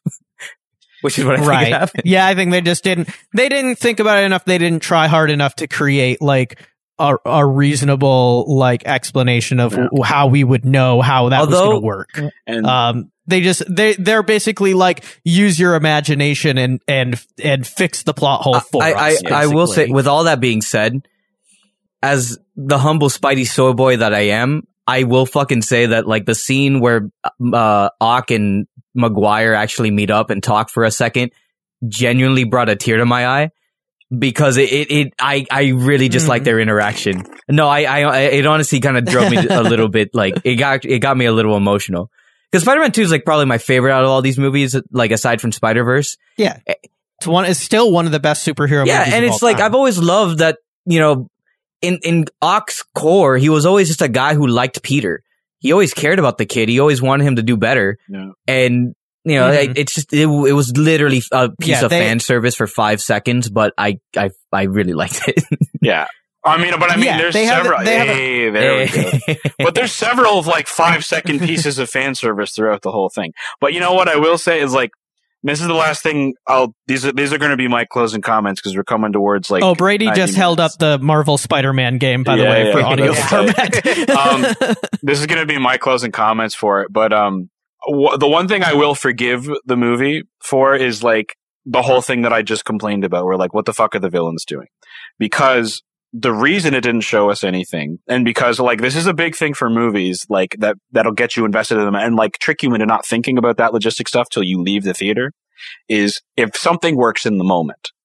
And the 3 Peters hanging out and riffing, Jesus Christ on the cross, did that ever work in the moment? Yeah. Like, I loved that. Yeah, there was nothing more fun to me than the banter of the 3 of these guys who have never been able to efficiently communicate what their life is like with anyone in their life before, ever. Now, have 2 friends that they can go to. Like, that was the coolest thing in the world. Point. You can't talk shop, like, when you're, like, Superman doesn't get to talk shop with other Supermen about like what it's like to be Superman. Yeah. Right. It's so cool that this got to happen. Like, and the biggest thing for me is like when they're in the lab doing the web shooter shit, a few days before this, I was rewatching the first two with my girlfriend to like just catch ourselves up. And she was like, she didn't remember the web shooters. And she was like, what? I thought it just came out of his wrist. What do you mean? I thought he could do anything a spider can. Why can't he make his webs? And I was like, no, there was a spider. There was a web shooter in the Raimi movies. I'm sure of it. And I start to look it up and I'm like, no, fuck, he's just shooting that shit. You're right. Oh my God. Right. And then it's a big deal because they changed it from the comics. Yeah. So at the time those movies were coming out, people did, the nerds talked about that. And when we were in the theater, he's not a scientist who invents his own web shooters. I mean, he is a scientist, but anyway, it doesn't. So it's just an anecdotal conversation we had in preparation for No Way Home. And when that scene I was wondering if they were going to address it. When that scene happened, when they're like, you guys have to get web shooters, and he like did the thing. Right. Me and her looked at each other like, yo, what the fuck? Right. Damn. Yeah, it's really fun that they address it. I also really love the when they go into it a little deeper later on during that banter scene you were talking about, where it's like, where they're like, can you just like describe, he's like gets a little self-conscious about it. Like, they're like, no, we're legitimately like, we can't do that. So like, it felt like an improv. We're super curious how that it felt like a good works. like a real conversation that these people would have. Yeah. And then he's like, well, he says, it's like, yes, I have had a web block. And they're like, oh, why? And he's like, oh, existential, crisis type stuff. And they're like, oh, I was sad. I really do like Garfield's approach in being like the awkward, but also like really enjoyable, like younger brother of the two, where he's like, he's like in that little scene right before they start fighting in the third act. He's like, I just want to know. I just want you guys to know. Like, I love you guys. Like, just being like really genuinely sweet with these guys. Cool. I like the fact that like he took that turn with that character, and it just like it makes sense with all three of them. I like seeing that finally with at least these incarnations of Spider-Man. Yeah, that was So at the beginning we talked about, which ones have we seen? And like, I've seen them all, but I don't remember anything basically before Tom Holland. But I feel like that scene, there were so many scenes in the movie where I feel like this scene is for somebody who is like aware of all three movie franchises as they go on.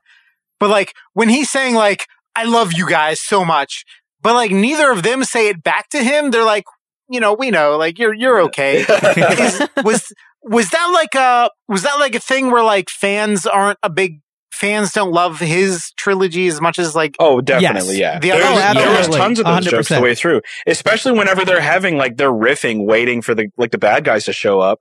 Andrew Garfield's the one that's like, man, I'm so lame compared to you guys. You guys have done so much cool stuff. Like that's so clearly meant to be. And like whenever they're like assigning each other, and then they do the numbers. Really on the nose joke of him being like, no, dude, you're amazing. Get it? Because that's the name of and like when they're assigning numbers so they don't get confused, and he's like, okay, I'm Peter 1, he's Peter 2, and you're Peter 3. And Andrew Garfield's like, yep, I'm Peter 3. That's just the way it works. I get why they did that. It bugged me though, because I was like, this should be in order of when the movies came out. Well, yeah, and you can easily write it that way. You can be like, well, he's the oldest, so he should be Peter 1. You're Peter 2, I'm Peter 3. Right. Yeah, it made the most sense. Yeah, I feel like they should have either gone by age or not use numbers, but like that's where I thought like you're the amazing Spider-Man, I'm the friendly Spider-Man, etc. Yeah. Like they would have come up with like different qualifiers. Yeah, they went by numbers, and like to me the numbers didn't make sense because I didn't really remember the old movies, so I didn't know like people aren't really fond of that one, so that's why he's 3. They do something similar to that in the one little scene where they're all on top of the head of the Statue of Liberty, where it's Toby that lands first and then Garfield, and then you have Holland in the center. And it's funny because like in my head, like fan casting this fucking Spider-Man like crossover movie in my head that I never thought would actually happen. That was a shot that I always thought would make a lot of sense if you were to do that in live action. Because obviously, Statue of Liberty, big New York thing. But then like have it be in the order of like the Spider-Man that came out. And they did exactly that. Yeah. And it was one of those things where like when I saw it actually happen, I kind of like freaked out a little bit. I think my brain stopped working for a minute because like I didn't expect to actually see that in my life. Soy levels off the chart. I didn't expect to see that either. And like here, we'll wrap this up here, but like just we'll go around and say like our closing thoughts of it. But I agree there. Like, this is something I never thought I would see, which is why I questioned it right up until the moment that it actually happened. Like, the biggest thing with the Marvel movies now, and like the general like sensationalization, people throw a big fuss about crossover movies. That's the rage now. It's just like, we want to take this and cross it with this, and that's all kinds of media, right? Video games, like all the Smash clones that are coming out that are crossover universes. Marvel and DC, so on and so forth. Those things typically have like a really short window to prepare for that. Maybe like 5 years, a handful of movies, whatever. This feels the most earned and special because it's over 20 years across several different franchises.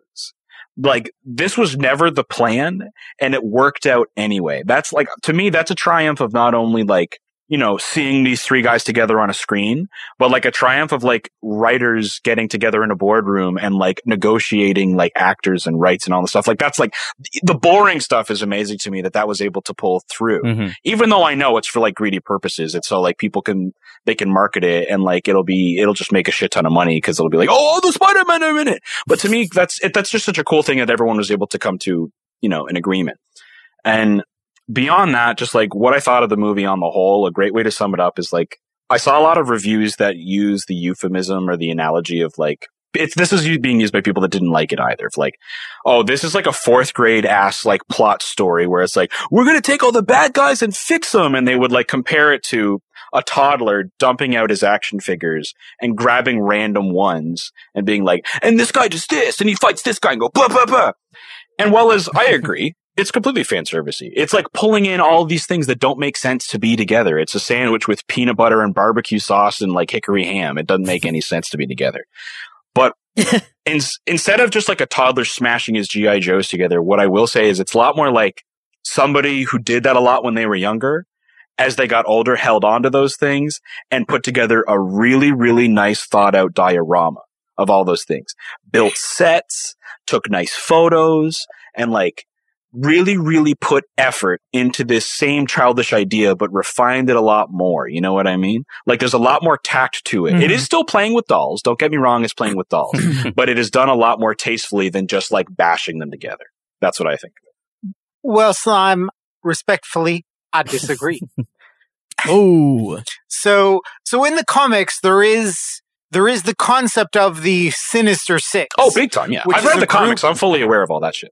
Yeah, so there's this group of villains that try to fight Spider-Man, and to me this felt like a shortcut to get to that group because they just pulled in other villains from other universes. Yeah. Like, I get that. We, the Marvel MCU that you are aware of here in the 2020s, 2010s decades, we don't need an origin story for Electro, because we have an Electro in the Sony universe from in the Spum. whatever 2020, whatever movie he was in, 2010, so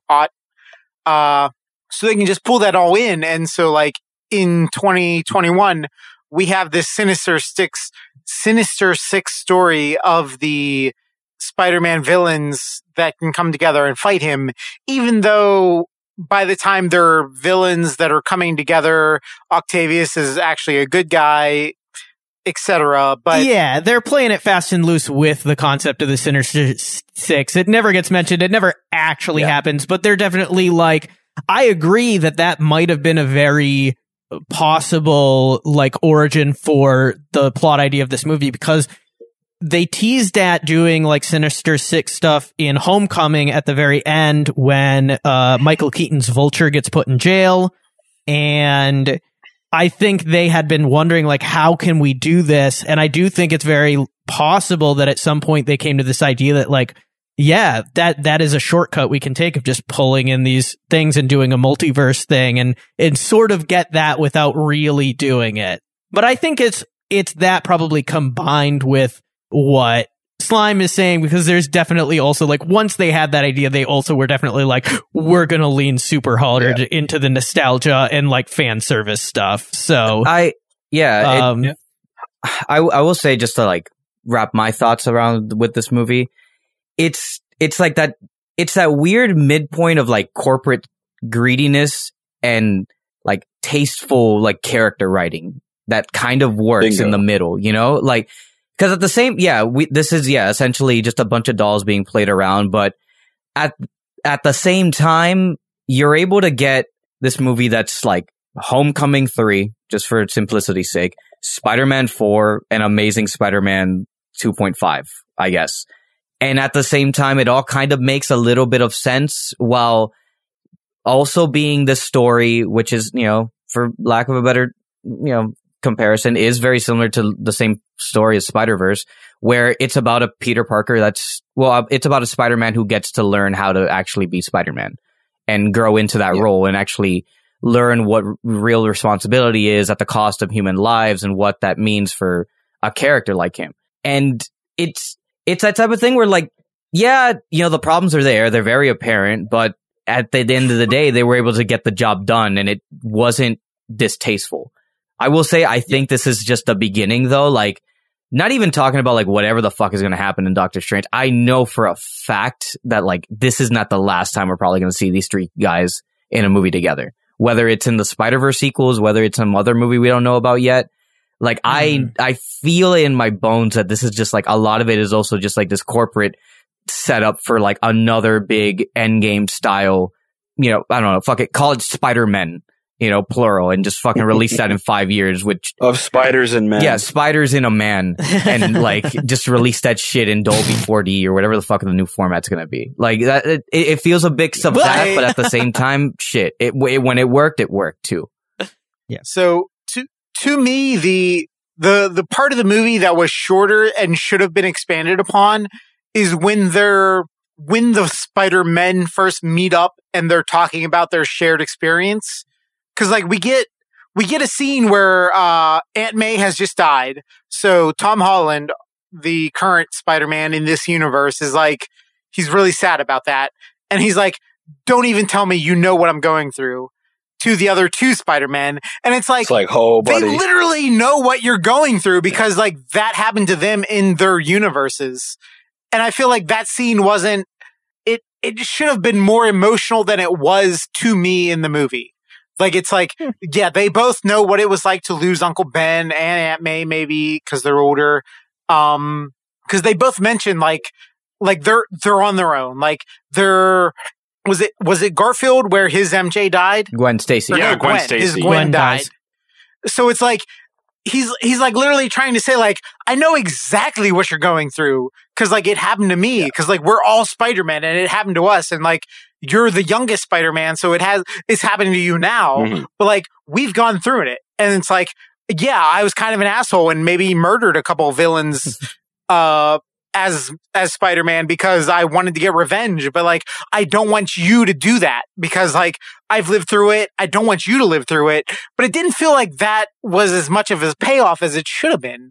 Yeah. Like I would have loved to have seen where Garfield was like, yeah, at one point as Spider-Man, you know, my Uncle Ben and Aunt May died and I fucking murdered people because of it. But now that your Aunt May died, I don't want you to murder people because I know what I went through and I don't want you to go through that. But it didn't have the impact that it was meant to. Mm-hmm.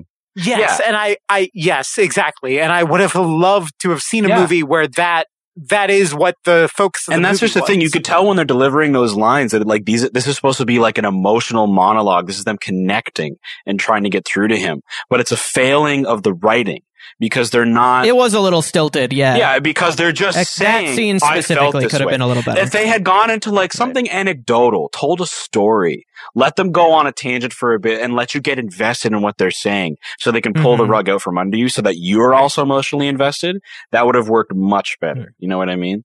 Yeah. Like if Andrew Garfield had a moment where I was like, and I had Rhino's hands and like throat in my hands and just, like that kind of thing. Hey, so we're all on different time zones here. Some people are later than others.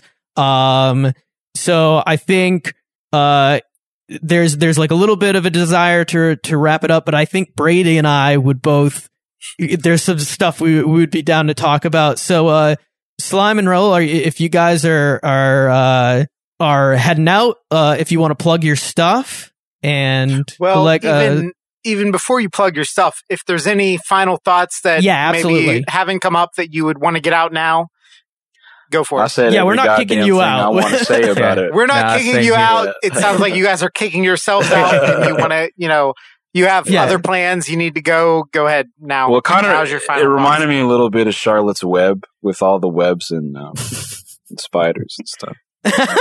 I really like when Spider-Man showed up. That was a nice moment, honestly. Dude, that guy's sick. Yeah, honestly, I shat my pants when I fucking saw that Spider-Man showing up. Like, I felt like that was like 5 people in my theater swinging on webs. God damn! Oh my god! Well, we love. we love both of you. Raul, you have a podcast called American Nerds. Is that right? Yeah, Raul, what do you have against the rest of the world? I mean, nerds. Vastly superior. Not really. But what do you have against slime? No, I mean, that's my other podcast, American Nerds. New episode. We're gonna have a separate review episode of Spider-Man No Way Home also coming up a little soon, alongside our best of 2021 episode in a couple weeks. So, be on the lookout for that. You could find me basically on Twitter, Facebook, not Facebook, fuck Facebook, Instagram, which is the same thing, and TikTok on @SummerLCruz on Twitter. Maybe not TikTok. I don't know. I think I got suspended again, and I have no idea why the fuck for. I gotta talk to Grant about this shit. This is happening like a lot more to me now, and I guess. He's gotten in. Yeah, no, it's weird. I've been getting copyright. Well, we don't know who Grant is. Just censor the name. I just said something offensive. That's it. But that's just about it. Where you can find Raul, maybe you'll be back to talk about Hawkeye with us? I'm catching up to it. Yeah, I mean, I'd be down. Yeah, why not? Okay. All right, Slime, I assume you have no interest in that. You don't care about that at all. So transition to Slime. Slime, have you been watching Hawkeye? No, not I am assuming no. I remember way back in an old episode, you were like, oh my god, they're doing a fucking Hawkeye show. Who the fuck cares? Anyway, that. So my name is Slime the Garbage Man. I'm a rapper. I'm an artist. I'm a graphic designer. I'm a writer. I'm all kinds of things. And you can check all that shit out if you Google my name. It's all right there. Just do a little heavy lifting for me, baby. Congrats on your new single, by the way. Slime the Garbage Man. Yeah, you got to get the ebonics in there, the AAVE. That's how you get the right hit, the DA. Duh. And hopefully we'll finish talking about What If at some point, even though it's been so long. And it's like I don't know how much all of us are particularly like champing at the bit to do that, but we'll fulfill it at some point. We'll get her done, boss. We'll get her done. Right. And thanks for being here, guys. Thank you so much for having us, you lovely fellas. Y'all take care. Well, you're hosts. You're fucking hosts of this show. So I just mean in general, thanks. Sentiments the same. Have a good night. Take care, y'all. All right. Get the fuck out of here. Bye-bye. All right, so Brady, we got more to say, right? Those more to say. Pieced out, we've got more to say. So just personally, things that I can think of that I wanted to say. Okay. So this movie was billed as 2.5 hours long, and it's not quite. It's more like 2:16 without the credits, I think. But if there was anything I was going to cut, I feel like the scenes after they establish, like, okay, a bunch of villains are in our universe. Now we've captured them, but now I, Spider-Man, in this universe, need to fix them. That kind of went too long, in my opinion. Like, once they go back to Happy's apartment and they're like, I feel like that should have been a montage where they're fixing the current villains in the Spider-Man universe. Because maybe it acts out all in real time. Like Tom Holland and Osborn are making a new chip to put in Octavius's neck because the current chip burned out. So the AI for the tentacles is influencing his brain instead of his brain influencing the AI. Mm-hmm. So they put a new chip in, and that plays out in like real time instead of just being like a montage with the other villains. Because also, like, Tom Holland makes, like, he makes some kind of, like, I don't know, it looks like a dial kind of device that he slaps onto Electro's chest and says, like, this will suck out the electricity that is making you Electro, but it won't suck out the electricity that you actually need to live as a human. And it's like, I don't know why I'm explaining this to you. You know this. You're a scientist. And it just felt like, why is this happening on a movie? Like, you're just eating up time that, like, I hear we don't need. I hear what you're saying. Maybe I don't have this issue because I am fine with length. Like, I don't get, like, impatient with the movie going on too long. Like, I probably could have sat through another 3 hours of this movie, to be perfectly honest. But that's me. That's me. That's personally. So I totally get where you're coming from. But this scene, I don't know. I liked the sort of natural way it kind of played out, but I get what you're saying. So seeing it in theaters that long, like, it's like, I don't want to go to the bathroom and miss part of the movie. Right. Oh God. In a theater. After that, like, after that, like, mid-credit scene, I ran to the bathroom and I peed for so long. Yes. I'll agree. But I also downed, like, a big old fruit punch in the theater. Oh, I went in, sometimes I'll sneak in, like, a drink to the theater, but, like, before I went into the theater, seeing how long this movie is, it's like, okay, I'm not even going to drink anything, like, the hour before I see the movie, just so I don't have to go to the restroom. But then, like, during the fight on the Statue of Liberty, I'm like, I really need to go to the bathroom, but I'm pretty sure I can hold it post mid-credit scene, but I'll run to the restroom after that before the end credit scene. Exactly. Because I know how That's what I did. I know how Marvel movies work nowadays. Yeah, you have plenty of time during those normal credits to go to the bathroom before the post credit scene. It's always a little awkward though. It's like funny when you, like, walk past, like, the theater staff to go, like, if you have to go, like, to the other, because in the theater I was in, I had to go to the other end of the theater and then, like, walk back past them again to go back to the theater. But of course they don't question it.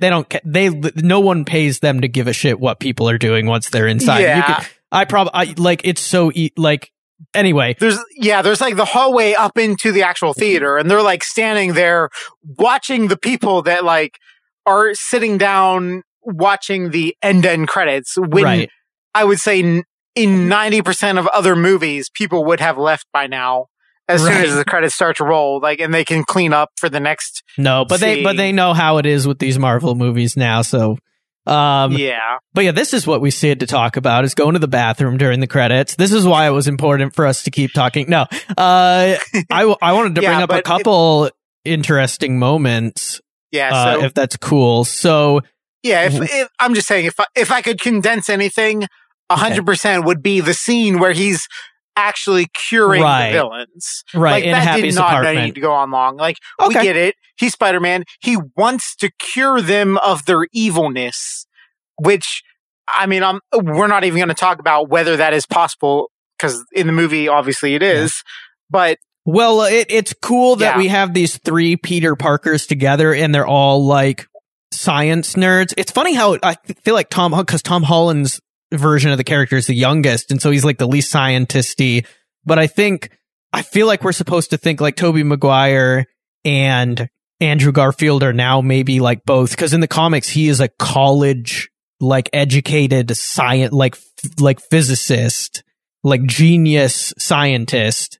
So if you put 3 of them together, I can kind of get where it's like, okay, they all came up with these various ways to treat their maladies by putting their heads together. But yeah, I wanted to talk about, are you all caught up on Hawkeye? There have been 5 episodes. The only episode we haven't gotten yet is the one upcoming is the final episode. But you saw the reveal at the end of episode 5? Yes. Where you find out who the boss is? Oh, yeah, definitely. Okay, cool. Kingpin, yeah. Yes. So I thought that was really cool that we got that, like, reveal in Hawkeye right before the movie released. Because once I saw that, because we get to see a picture of Vincent D'Onofrio as Kingpin, And as soon as that happened, I was immediately like, yes, he is Matt, because I don't think you said, but I had heard a little bit of speculation about Matt Murdock maybe being in this. No, you said you had saw some of that speculation. I had seen where there was like a big thing where like the hand or something. Yeah, we see the hand of Peter Parker's lawyer, right? But the guy, the Netflix show guy, denied that it was him, and I was like, Charlie Cox. Okay, right. So he denied that it was him, and I'm like, okay, I guess it's not him then. And I just believed him because like that seems like something that would happen. It seems like something they've already done. Like the MCU has denied that anything Netflix related actually will make its way back into the MCU. So like when he denied that it was actually him, I'm like, yeah, that makes sense. Right. But then in the movie, it is him. Right. But also before the movie, and maybe you missed this, we got, there was a quote from Kevin Feige who someone asked him, like, if you were to have Daredevil again, like, would that be Charlie Cox? And he was like, yes, if we were to have Daredevil again, it would be that actor. And so that seemed like pretty confirmation that we were like, he wouldn't say that unless they had plans to use him again. And then when we got that Kingpin reveal in Hawkeye, I was like 100%, we are going to see Charlie Cox in the Spider-Man movie. Like they're hinting at it so hard. But it still was like when he actually showed up, I was just so happy because like of all the Netflix stuff, I can absolutely leave everything else, but Charlie Cox's Daredevil has always deserved to be part of the MCU movies. And I think now it's like confirmed that like we are either going to get like a full Daredevil MCU movie or he's at least going to be like a big part of like upcoming movies, as like a team up character or something. Yeah. So as a combination of all that, I did see that, you know, like the Kingpin, the Daredevil Kingpin was in Hawkeye. So I'm like, okay, we have that actor coming in. So like maybe this all works. But Charlie Cox was still denying that he was Peter Parker's lawyer. Right. So I thought maybe everyone just deny. Well, it was just that it was Matt Murdock wasn't going to be Peter Parker's lawyer. Mm-hmm. So like whoever we saw in the way the they phrased as it his was lawyer believable. was not going to be Matt Murdock. So like him showing up, like, okay, actually it is Matt Murdock. Like I didn't think like, okay, Charlie Cox said he wasn't in the movie, so I wasn't thinking like, okay, Matt Murdock is going to be Peter Parker's lawyer, but it's not going to be Charlie Cox. I just thought, you know, like abstract from that, Matt Murdock isn't going to be Peter Parker's lawyer. But then, yeah, it all winds up being in the same universe. So, yeah, that working out was great. I loved it. I didn't see that coming at all, especially with they were already saying like the Spider-Men weren't going to be all in the same movie. Like that, I don't know. There was like 4 or 5 dimensions of like lies going on. Right. Yeah. So like, I was focused on the Spider-Man one, so the Daredevil one caught me off guard. Got it. Yeah. But yeah, I'm fucking hyped for more Charlie Cox's Daredevil. I think his portrayal as that character is awesome. There's another moment specifically that I wanted to talk about because you said you don't remember the Amazing Spider-Man movies very well, or like, so I was wondering how a certain moment played for you, which is where Andrew Garfield catches MJ when they're falling. Yes. And so that is one scene that I would say in the movie of these scenes I remember from the other movies, that is the only one that I very detailedly remember of. I mean, I remember some of like when Octavia shows up and he says like, oh, I was trying to like condense the sun into a fusion power. Oh yeah, I've got the sun in the palm of my hand. Yes, yeah. I could like, oh, okay. I kind of like now that right. they've said that in the movie. Yeah. It rang a bell that like I can picture him taking his 2 octopus claws and like condensing a sun into them. Mhm. But when he said MJ died and like this is like his second chance to rescue Gwen, right? As you said, I remember that because Tom Holland can't rescue her because he gets like pulled away or something. Like whatever happens to him, he can't do it. Right. So like this is like a second chance for Garfield to do it. If you hadn't remembered that scene from the Garfield movies, though, are you familiar with that moment from like the comics lore? Yes, the comics more than the movie actually, because like I remember that he does the web thing, and he grabs her, and her neck breaks. Right. Like the web grabs her, and like it's like a real sharp like the whiplash, and it breaks her neck, and that kills her. So it's like, for him to get a second chance to do that, and instead of him doing what killed her, his Gwen, to actually rescue the MJ of this universe, it's like, okay, I get what they're trying to do here. Right. Oh, I love the way they played it too, and like the way he's like tearing up, and she's just like, "Are you okay?" I thought they played it's such pandering, but they played it so well. And I think it works really well too, because I think even if you don't remember or haven't even seen the movie with the moment that they're referencing, they're still playing to like most of like the big Spider-Man nerds who like that's one of the most commonly like known pieces of like the comic book lore of Spider-Man is like breaking Gwen Stacy's neck. It's like a huge moment from the classic comics. So I think even people who maybe never saw the Garfield movie still would get that moment, because earlier in the movie they had Andrew Garfield say like, Gwen died, I was trying to save her. So they set it up so like nerds who know what that comic book storyline is were already thinking about that. So they would have caught on to it too. So I appreciate that they like were able to do that in a way where it's like this works regardless of whether you know it from the comics or have seen the movie. As a casual rememberer of the previous movies in other universes, this to me was the biggest pandering scene where like Garfield gets a second chance at saving somebody who is falling off a high. Right, exactly. Especially someone not that he loves, but that a version of him loves. Like it's not his love interest, but it's a love interest of a different Spider-Man, which he is. So to me, that was like the biggest pandering scene in the movie. Yeah. Let's talk about the ending, because we definitely want to talk about the two credits things, but we didn't get a chance to talk about the ending as in depth. Even before the credit scenes, pre the end credit scenes, the biggest thing I had in my mind was like, how does this memory forgetting spell work? Right, it's very weird. Because you kind of have to not think about it. Right, because we get the scene at Aunt May's dead. That definitely happens. So we get the scene at her grave where Happy and Peter Parker are at her grave, but they don't. Well, I guess Peter Parker knows who Happy is. He knows, but Happy doesn't know who he is.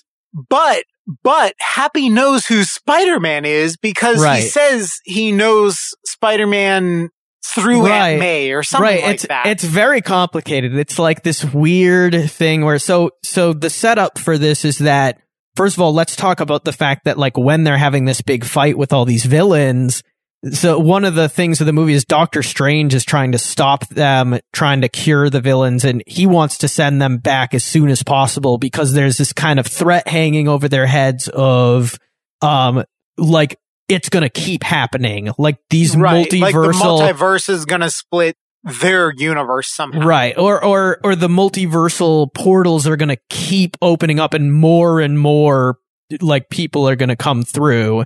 And then it's like going to go beyond like not just people who know that Peter Parker is Spider-Man, but like a bunch of shit. So we start seeing these blue purplish like rifts opening in the sky, and I haven't gone back to check, but this is reminiscent of like some of the visuals from Loki, isn't it? These riffs, like from like, remember when they're in like, when they're in, I guess we'll just call him Kang now, when they're in Kang's office and you can see like out the windows, you can see those multiversal rifts. Isn't that kind of what they look like, basically? Well, it's weird because in the movie, there's like these cracks opening in the sky. Mm-hmm. And you can see like shadows of people in the cracks. Right. And the implication is that like these are people who also know that Peter Parker is Spider-Man and they're trying to come through. But it's like, it's also like, I don't know. It's like a weird visual where it's like, it's like a grid where it's like character A, B, C, D, and they're all lined up next to each other. And then there's another row above them, like F, E, G, whatever.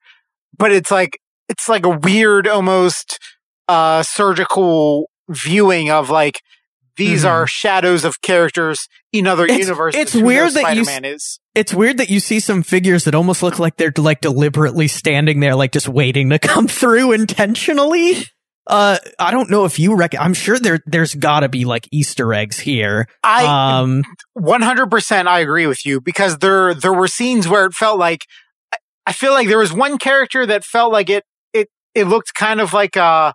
There was one that looked like a maybe like a female Viking character or something. Did you catch that? That was like the big one that stood out to me.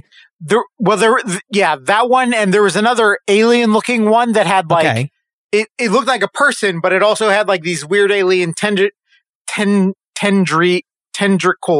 tentacles, or tendrils. Or whatever. Tendrils, yes. Tendrils, like, coming, like, out of its back over its shoulders. But, like, we only ever saw a shadow of it in one of the cracks.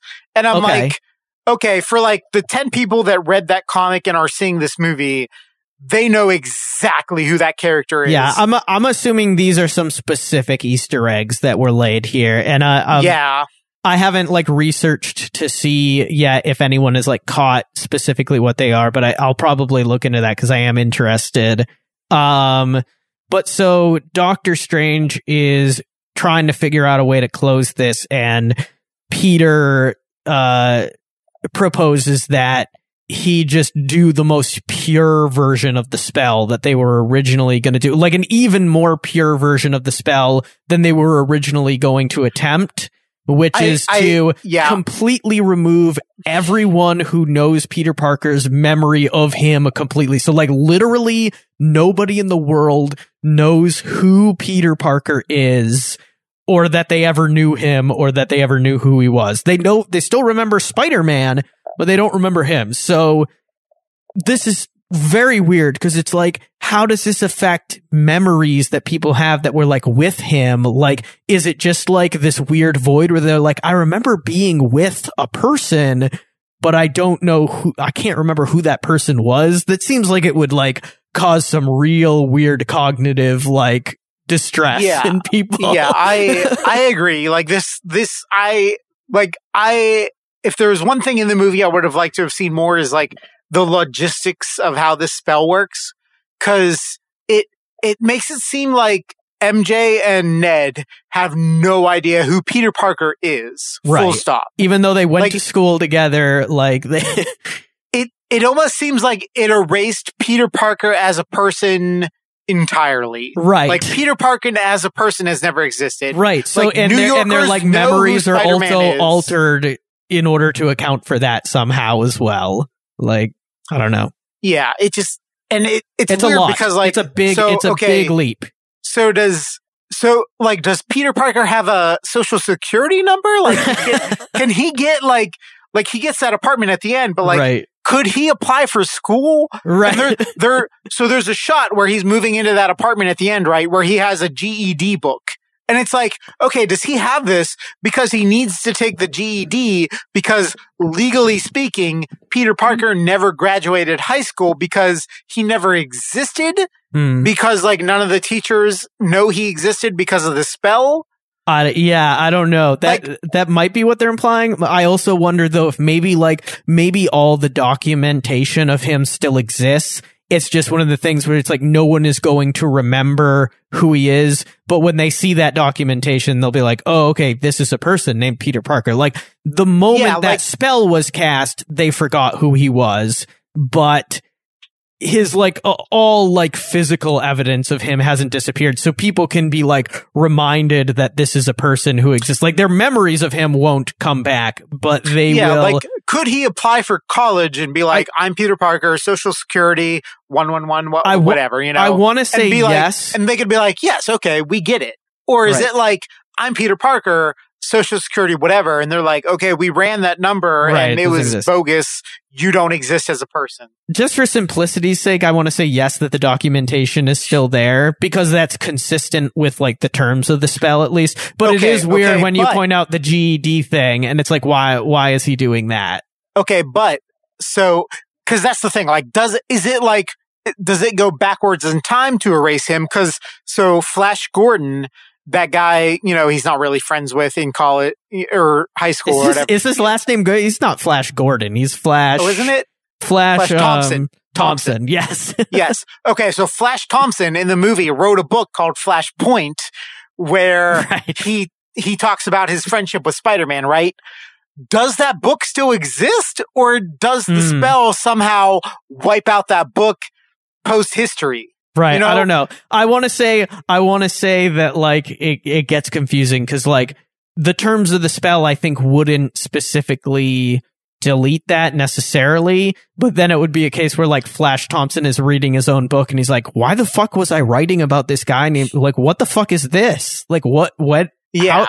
Why did I write this? I don't understand what the fuck this is. So if the spell works and that book still exists, where then people are going to know that Spider-Man is Peter Parker. Exactly. So no, I think you're right. So that must go away. But it's one thing to say like that, you know, like if the spell also erases that book, why does it not also erase the, you know, whatever computer database the government has that says Peter Parker is this citizen with this Social Security and all that? Like, and I feel like that's the biggest issue. Like if Peter Parker erases himself as like a human being at all, right, in the way we keep records nowadays. It's right.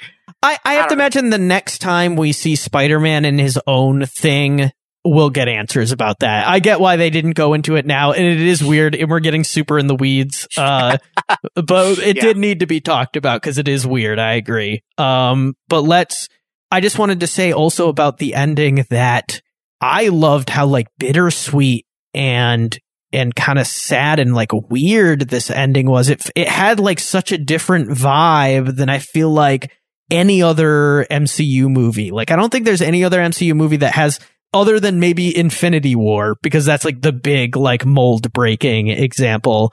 But other than that, this ending just has like a vibe to it that is like very different from like most of these other movies, where it has this like bittersweet feeling, and it really feels like setting up for this like completely different like world of Spider-Man. Yeah. His life is like almost like reset in a way, and now it's like, yeah, it's very interesting, and like the music and the way it's like played off is interesting. Yeah, so one of my friends is like a big Marvel comic person, even before like the MCU started taking off. So he said I should playing like with your jacket or something. Yeah, they hate each other. So they my friend, like one of his favorite comic arcs of all time is like it's the comic arc where basically what happens in the movie happens in the comics. So in the comics, what happens is like there's the Civil War where it's like the heroes who think they should come out publicly and say who they are versus the heroes who think they should be allowed to keep their animosity. And so anonymity. Yeah. It's a weird word. So one of the high profile, so what plays out in the MCU is like, it's Iron Man versus Captain America. Iron Man is like, yeah, I'm Tony Stark, whatever, publicly, you know, give it all to the governmental agencies. He just gives it all over. whereas Captain America is like, I'm Captain America. Don't worry who I really am. Keep that up. And they fight it out in the movies. But in the comics, the way it plays out is kind of the same. But one of the big players in that is Spider-Man. So Spider-Man comes out, he takes off his mask and he says, I'm Spider-Man, I'm Peter Parker. And so now the world knows who Peter Parker is.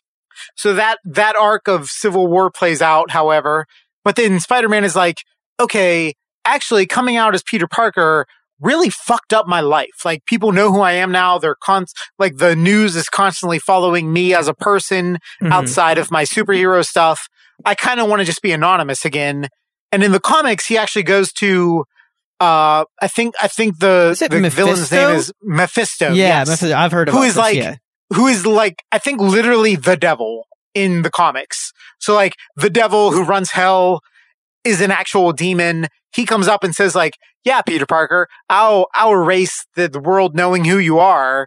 And there's going to be consequences for that. But, Peter Parker as Spider-Man is it can't be any worse than I'm living now. Go ahead and do it.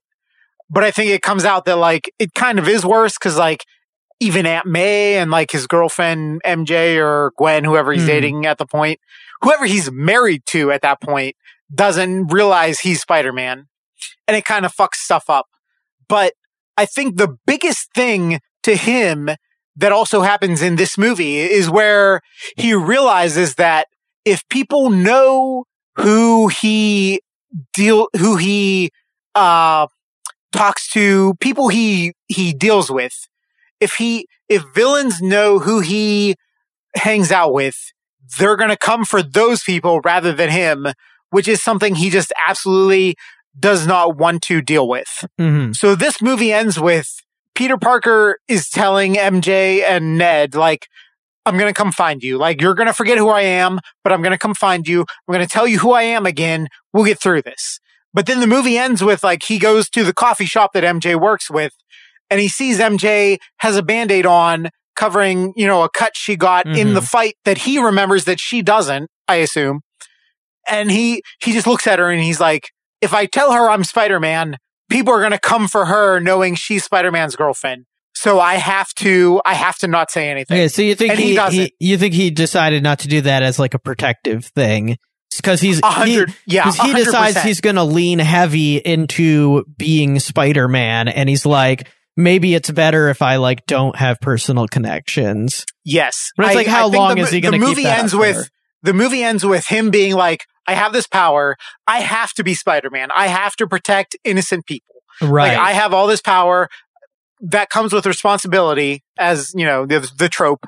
But he's like, okay, villains knowing that MJ deals with me as Spider-Man or Peter Parker, and they're going to come hurt her if that gets to me.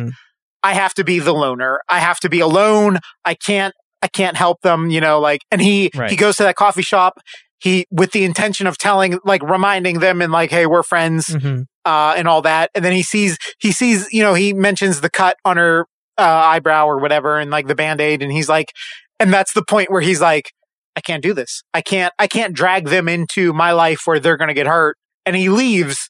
And so now it's I'm going to be Spider-Man. I wanted to go to college with them. We're going to have this great time where the three of us are college roommates and all that. But it's no, I can't do that now. They're going to have their own life. I, Peter Parker, am going to be Spider-Man by myself. If Mysterio or, whatever future villain I fight figures out who I am, Peter Parker, it won't matter because Aunt May's dead. I have no family. I have no friends. He's going to be alone by himself being Spider-Man. And it just ends on a real downer note, really, if you realize all that. Yeah. But it's great. It's very true to classic themes of Spider-Man of historically, and it sets up for a really interesting new phase of this character in the MCU. I also really love that shot where he jumps out the window and it's sliding through the snow. Yeah, that looks so cool. I loved that shot. I thought that was a great shot to go out on. Let's talk about the credit stuff. So let's talk about this mid-credit sequence. So we played around a little bit with the idea when we found out about the Venom 2 post-credit sequence. We played around with the idea of doing an episode, did we? We didn't, and I'm glad we didn't, because I could not have talked about that movie for an entire episode. That movie was terrible. It was so bad. I thought it was terrible. Yeah. I feel like so like the Venom movie, to sum it up like in like a sentence, it's like the new one for whatever. Yeah, Venom 2. For whatever reason, Venom and Brock like decide they hate each other and they split. So, and then like a movie plays out until they get back together. Yeah. Whatever. I liked the concept of it. I just thought the movie executed basically everything that it did really poorly.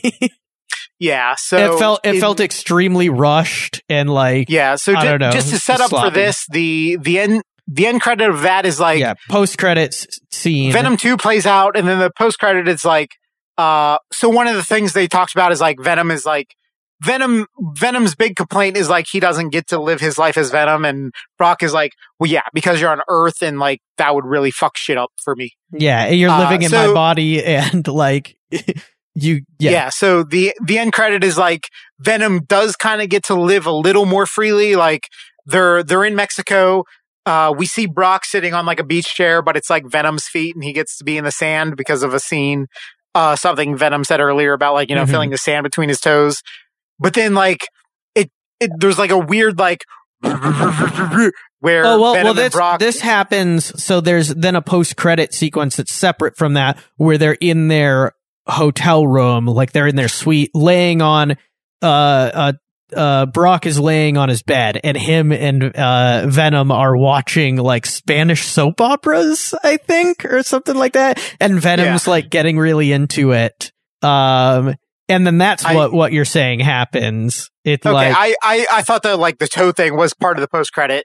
I don't think so. I thought the whole Mexico scene was post-credit. No, I think that's like where the movie ends off, but then the post credit is when they're in the hotel room. Okay, yeah, I don't know. Venom says something about like the symbiote hive mind knowing stuff, but then there's like a weird warping scene, and then they end up basically in another universe where they're not there. They're not in that universe. So like some other guy is renting. Right. They're in some other aesthetically different hotel room that's like laid out the same, but it doesn't look the same. And someone else is renting it. Yeah. And there's like a news story playing like, Tom Holland is Spider-Man. Yeah. It's Peter like Parker is Spider-Man. Right. Exactly. And then it just ends like that. That's right. How Venom 2 ends. You also, there's a moment where Venom says like that guy when he sees him on the TV. Oh, does he? Yeah, he's like that guy. And it's like uncertain whether it's like actual recognition or whether it's just something where he's just intrigued by him. It's hard to tell. That makes a lot of sense, because to jump back to Spider-Man, the mid-credit scene is like it's I almost said Tom Holland. Well, you brought up something to me before we actually said the mid-credit sequence. You brought up something to me as where, because he is brought into that universe, and so that clearly happened as a result of what's going on in this movie. And you had told me like if they don't know Peter Parker, because in the Venom movies we get no indication that either Eddie Brock or Venom know who Spider-Man or Peter Parker are.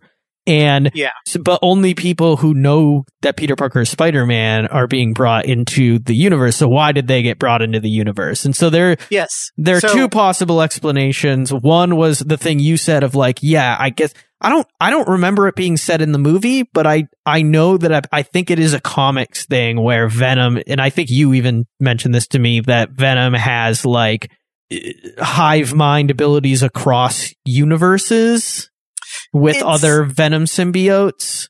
Yeah, it's like, it's weirdly mentioned. It's never a direct plot point in any of the movies, but I feel like in Venom 1 and Venom 2, it's brought up as like the symbiotes have some kind of hive mind. Right, but I think in the comics, it is actually a thing that extends across universes. I think I've seen someone saying that.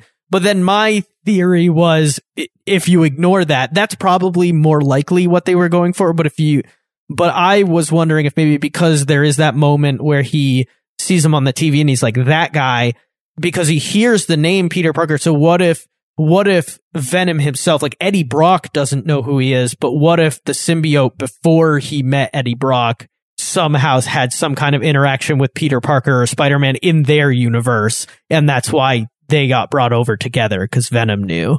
I would have to probably rewatch Venom 1 to realize any of this because I completely forget. But like, so in the Spider-Man movie, we're told that the only villains coming over are the ones that know that Peter Parker is Spider-Man. No, yeah, I already explained that. Yeah. Yeah. So I forget in Venom 1 how any of this happens, how Brock and Venom come together or anything. But like, yeah, it does seem weird that like they don't explain how either one of them, I mean, it's obviously not Brock, so it has to be Venom, how Venom knows Peter Parker is Spider-Man. Because that would mean that there is in their universe there is a Peter Parker who is Spider-Man, but it's obviously not Tom Holland because otherwise Venom wouldn't get sucked into his universe. Venom would just already be in that universe.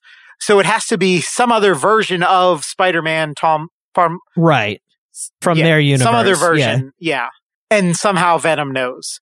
But also something we didn't talk about in the podcast previously is like the Tom Holland Spider-Man is part of the Avengers because there's a scene where Tom Holland is like, guys, I don't know how to tell you this, but I know how to do teamwork because I'm in the Avengers. Right. And they don't know what the Avengers are. Yeah. They're like, oh, that's great, man.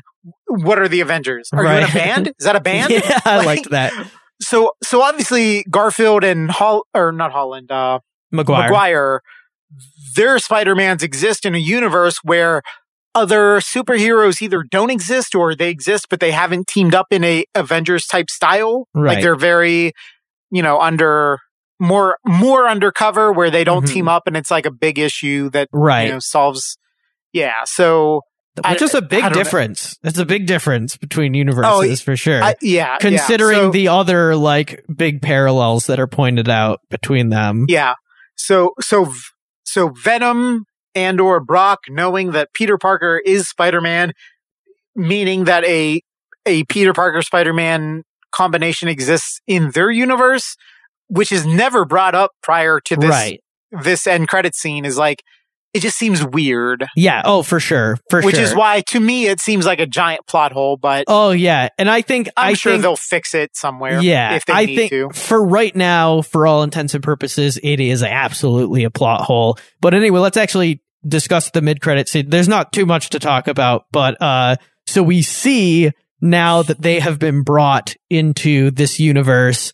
They're just hanging out at a bar. I'm assuming this is at like the same resort of the hotel that they were at. Yeah, it feels like it. Just this universe's version they're at the resort hotel of this universe. Yeah, they're at like a tiki bar or something like outside. And they're just wasted. And they're just talking to each other with this like annoyed bartender. And they're just having even in the Venom movie, this always confused me because like they do the same volume for Brock and Venom when Venom isn't present. That makes it seem like Brock and Venom are talking, but whoever is in Brock's vicinity, they can't hear Venom. Right. I feel like they should have done like a whisper or like some kind of effect on it. Yeah. Like Venom's like so that yelling at he's Brock. Not saying it out loud. Yeah. Right. Exactly. So like Venom's like yelling at Brock. And it feels like whoever's around them should also hear that, but they obviously don't. Yeah, that's a little confusing for me personally, but yeah, so like, yeah, Brock and this bartender are talking about like the Avengers, like, oh, there's a guy in a tin suit. There's a big he's asking him questions about this universe, basically. Yeah, and if you lived in that universe, it feels like you would not know that. Like, oh, the Avengers saved our world. Like, that's something you would know. Like, there's no way, no matter what rock you're under, you would know that. So like to be Brock and being like, so you're telling me there's other heroes that are saving the world, in a post Thanos being defeated universe. Like, you can tell like, this who are you? You can tell this, like, you don't know this. But you can tell this bartender like is just annoyed and doesn't give a shit, and it's just like, fuck you, you're a piece of shit.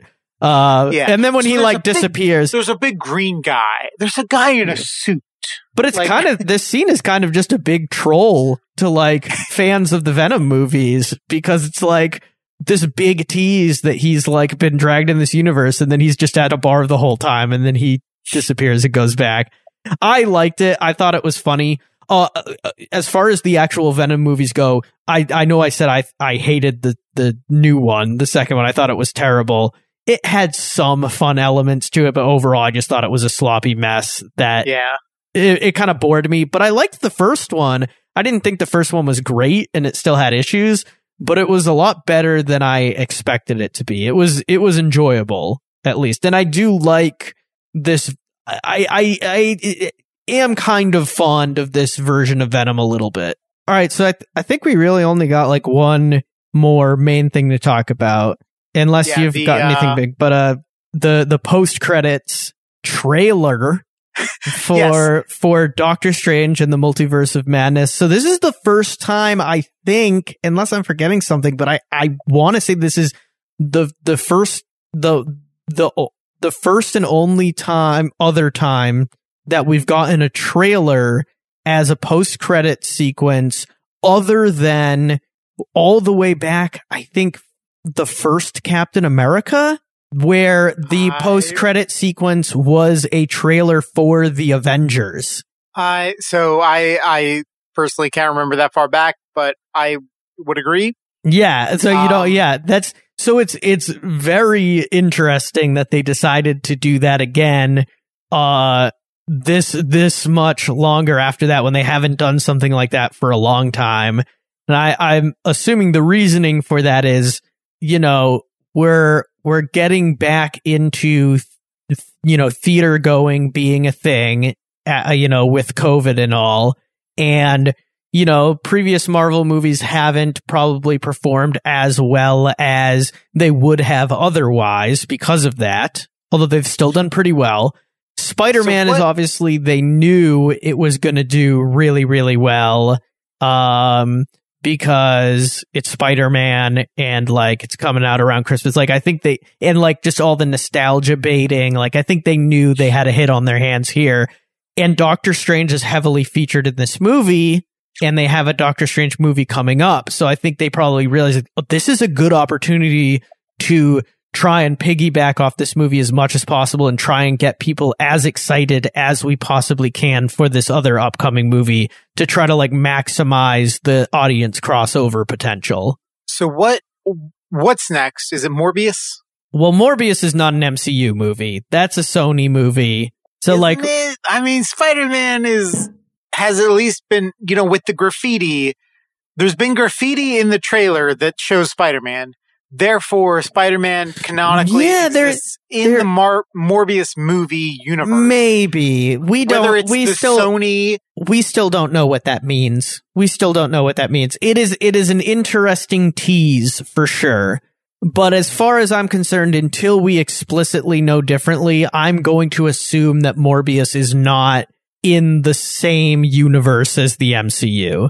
I'm going to assume that it's still this like Sony's Venom universe, but who knows? Ignoring that, what is the next MCU to come out then? Got it. Give me a second. And before we get to that, I just realized we forgot like maybe the big thing about that mid-credit sequence, which is that after he goes back to his own universe, the little splash. Yeah, we see the little bit of symbiote that got left behind. Which, first of all, forgot about that. How?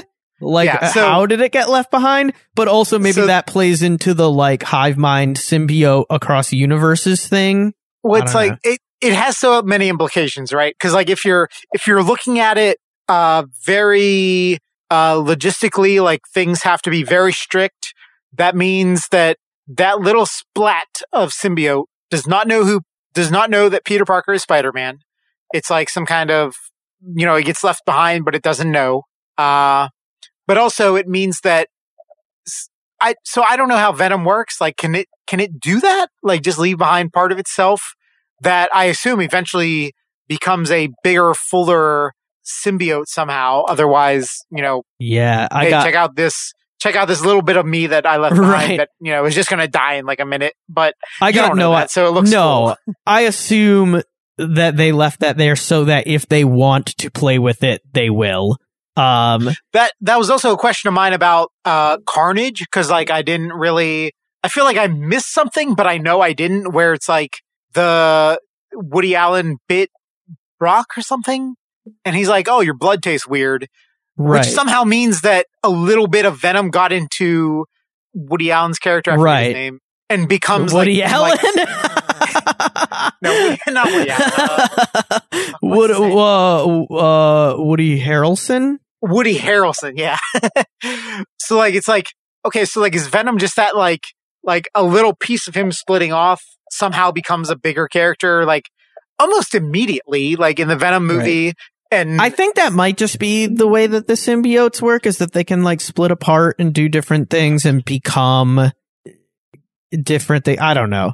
But anyway, I don't know enough about Venom and that race of things. And they're playing fast and loose with the rules, so whatever. It also felt like they wanted to do the black suit, but they did in the suit where Peter Parker turned his regular suit inside out. Right. Like it feels like they already did that suit if they really wanted to. Mm-hmm. And so like, yeah, like you're saying, like there's that little of Venom left behind. So it's like, if they want to, there it is. If they don't, ignore it. Right. Yeah. Okay. So you were asking what the next MCU movie is, and it is Doctor Strange in the Multiverse of Madness, all the way in May. We're not going to get it until May, so nothing until then, other than I think maybe some maybe a TV shows. Yeah, Disney Plus shows. Not movie, show. Yeah. Yeah. So with the shows, did they ever announce like Miss Marvel was supposed to come out, but they pushed that back at the last minute. That's pushed back. I think that, so we've got Hawkeye completing this week, and then the next one we get, I think, is going to be Moon Knight. And they have not announced dates for these yet, but I'm guessing we'll get that like early on in 2022. So I bet we'll get Moon Knight, and it looks like there's Moon Knight and then She-Hulk. I bet we'll get both of those before May. Okay. That's my guess. I would be very, very surprised if there's not at least one show between now, Hawkeye ending, and Doctor Strange. And Doctor Strange, yeah. Yeah, I agree. Like Disney, Marvel, they love that. They love to keep it chained on going. So yeah, I agree. Yeah. But yeah, yes. This trailer is kind of, which I didn't like that it was a trailer. Did you? Because I had that like callback to the Avengers thing, it was like, it immediately clicked where I was like, okay, they have actually done this before. So at least there's a precedent for it, but it's definitely weird. It definitely feels weird, now that it's been so long. I would have liked a scene that like a scene that was a scene.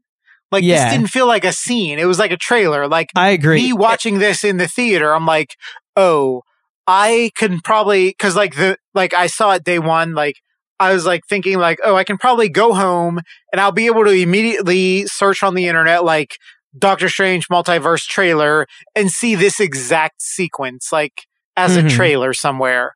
Whereas like, if I had done that for like something else, it wouldn't have shown up. Cause like, it was an actual scene. It didn't feel like a scene. It felt like a trailer. Yeah. Yeah. That's because that's exactly what it is. That said, it also doesn't help that it's kind of an awkward trailer.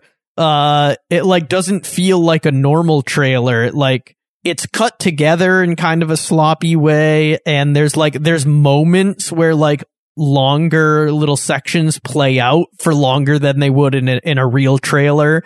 There's a lot of cool stuff in this teaser, but like overall it doesn't feel like a good trailer. It's kind of awkward. It also like feels kind of goofy. Although it's goofy in like a fun way, it makes me think that this movie will be fun, like more fun than like, I'm hoping it's also like really dark, which it does seem to be hinting at it being pretty dark, but especially with Wanda, because like we already know that she's kind of she's not exactly a hero. Right. I think they even mentioned at some point, like Doctor Strange comes for her and she's like, oh, are you here for me? And he's like, I don't give a shit about what happened in that New Jersey town. Like, I need your help with something else. Yeah. But then, at the end, when the sorcerer, something else we never even touched on. Doctor Strange isn't even the Sorcerer Supreme. Oh, right. He was Wong technically is dead for 5 years, so Wong is. Which is great. I love that. Yeah. So, but then to cut back to what we're talking about now, like, I guess the Stephen Strange from the What If universe is going to show up? Like, I don't know if they'll be that explicit about it, but it definitely seems like it's intentional that they showed us that What If episode with that version of Strange, and then we're getting an evil, like, doppelganger Strange in this one, like, multiverse Strange in this one. Maybe it will be, like, very heavily implied or maybe even explicit that it's the same version, but it might also be one of those things where they're like, you can extrapolate that if you want, but they're not gonna directly make the connection. No, I think they're gonna lean into it. I think that guy is gonna be the What If. Wait, what? So What If ended with that Doctor Strange fighting Killmonger, right? Yeah, I forget, man. It's been a while. We'll have to rewatch that before we. Goddamn Slime is not doing a podcast with us. No, he's been busy. For the record, Slime has been very busy with school. Yeah, and also for the record, I really enjoyed the ending of What If. I think Slime told us that, he kind of thought it sucked. But yeah, I thought it sucked. I was probably more mixed on it. I think we already said that in like the last episode. Yeah. And we may or may not put out an actual podcast about the ending of What If. Yeah, I hope we do season. Just for closure's sake, but we'll see what happens. I am excited to do one about Hawkeye, though. Hopefully Raul will catch up and we'll do that with him. What was I going to say? Pointless speculation. What if the big twist, or maybe it's not a twist, maybe we'll find out right away. Again, this is me just like randomly speculating, and I bet this isn't the case, but it makes me wonder, because there's a comics thing with Mephisto, right?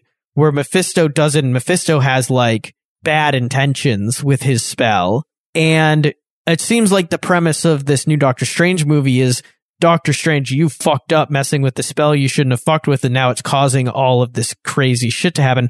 What if the twist that we're not seeing with this trailer is that the version of Doctor Strange in this movie, in this Spider-Man movie, was the evil Doctor Strange, and the new Doctor Strange movie is like coming from the perspective of the normal Doctor Strange who's like maybe been like imprisoned or something, or like not, like maybe he's been held captive or like away or something, and like coming back to this situation that has been caused by this evil Doctor Strange. I like that, but my thinking of like the normie my thinking of the people that are making this movie for the normie that hasn't seen, I don't know. I feel like you always have to make a movie for somebody who's seeing it for the first time, So like Jane Doe, who just woke up from under a rock from 1990 or something. This is the first movie they're seeing since then. I don't know. It's this Doctor Strange 2. Do they know all that? Going in, do they know all that? Because if you go to see Doctor Strange, what is it? Madness of the Multiverse? Multiverse of Madness. The Multiverse of Madness. And you're watching it. And the first half hour, you're watching through it. And then at like, I don't know, the hour mark, quote unquote, our Doctor Strange shows up. And like, it turns out the Doctor Strange we are following from the beginning of the movie is actually the What If Doctor Strange. And so everything's goofed up. Yeah, I wasn't necessarily. Are you going to enjoy that? I wasn't. If you don't know all that history, like if they do that, and again, this is an extreme like speculation of like, this is unlikely, but maybe. But if they did do what I'm saying, that's why, like I'm saying, like I doubt that they would have it. They would try too hard to tie it into the what if stuff, and they would try to present it in a way that's like digestible for someone coming in new.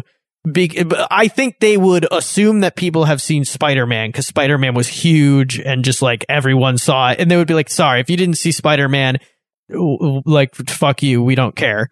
but I don't think necessarily they would need to have people be familiar with the what if stuff. I think they could present it in a way that makes it like we end up getting, like, as the movie plays out, we end up finding out how this version of Doctor Strange ended up in this position. And that's like part of the movie. So it will be explained to people. It's not going to be just like, you figure it, like, you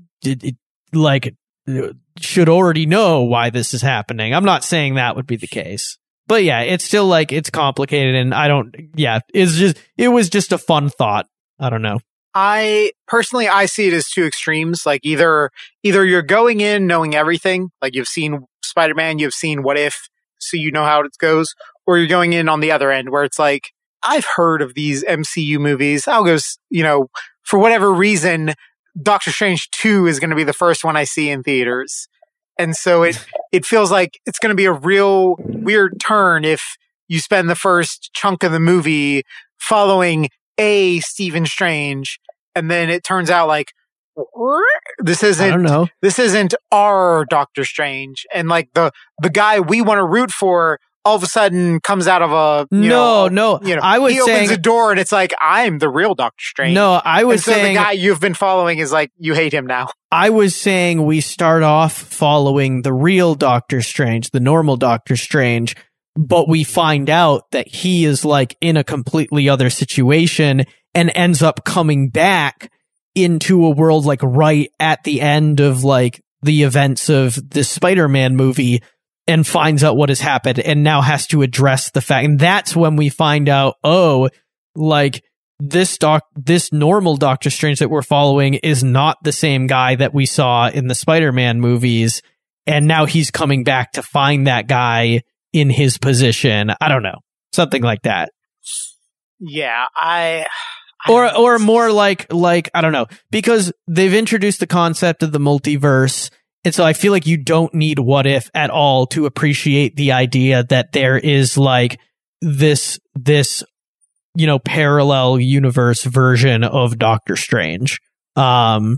And I don't see starting off with like a twist like that as being any more alienating to people than like the fact that this movie, like, what if people come into this Spider-Man movie with like no previous, which I'm sure a lot of people did, and it literally starts off with the cliffhanger from the previous movie, and like people are watching this Mysterio guy on the screen being like, who's that? Why is he revealing who Peter Parker is? What the fuck happened in London? Like, what am I walking into? That's another thing. I feel like the political, quote unquote political, I like, people being like, I'm a Mysterio believer could have been a bigger part, but wasn't. Yeah. Mm-hmm. Like, it was just in there enough that you can imagine, like, okay, there's a whole nother, like, not even B or C plot, but like F plot going on where it's like QAnon is, in this universe, is Mysterio believers.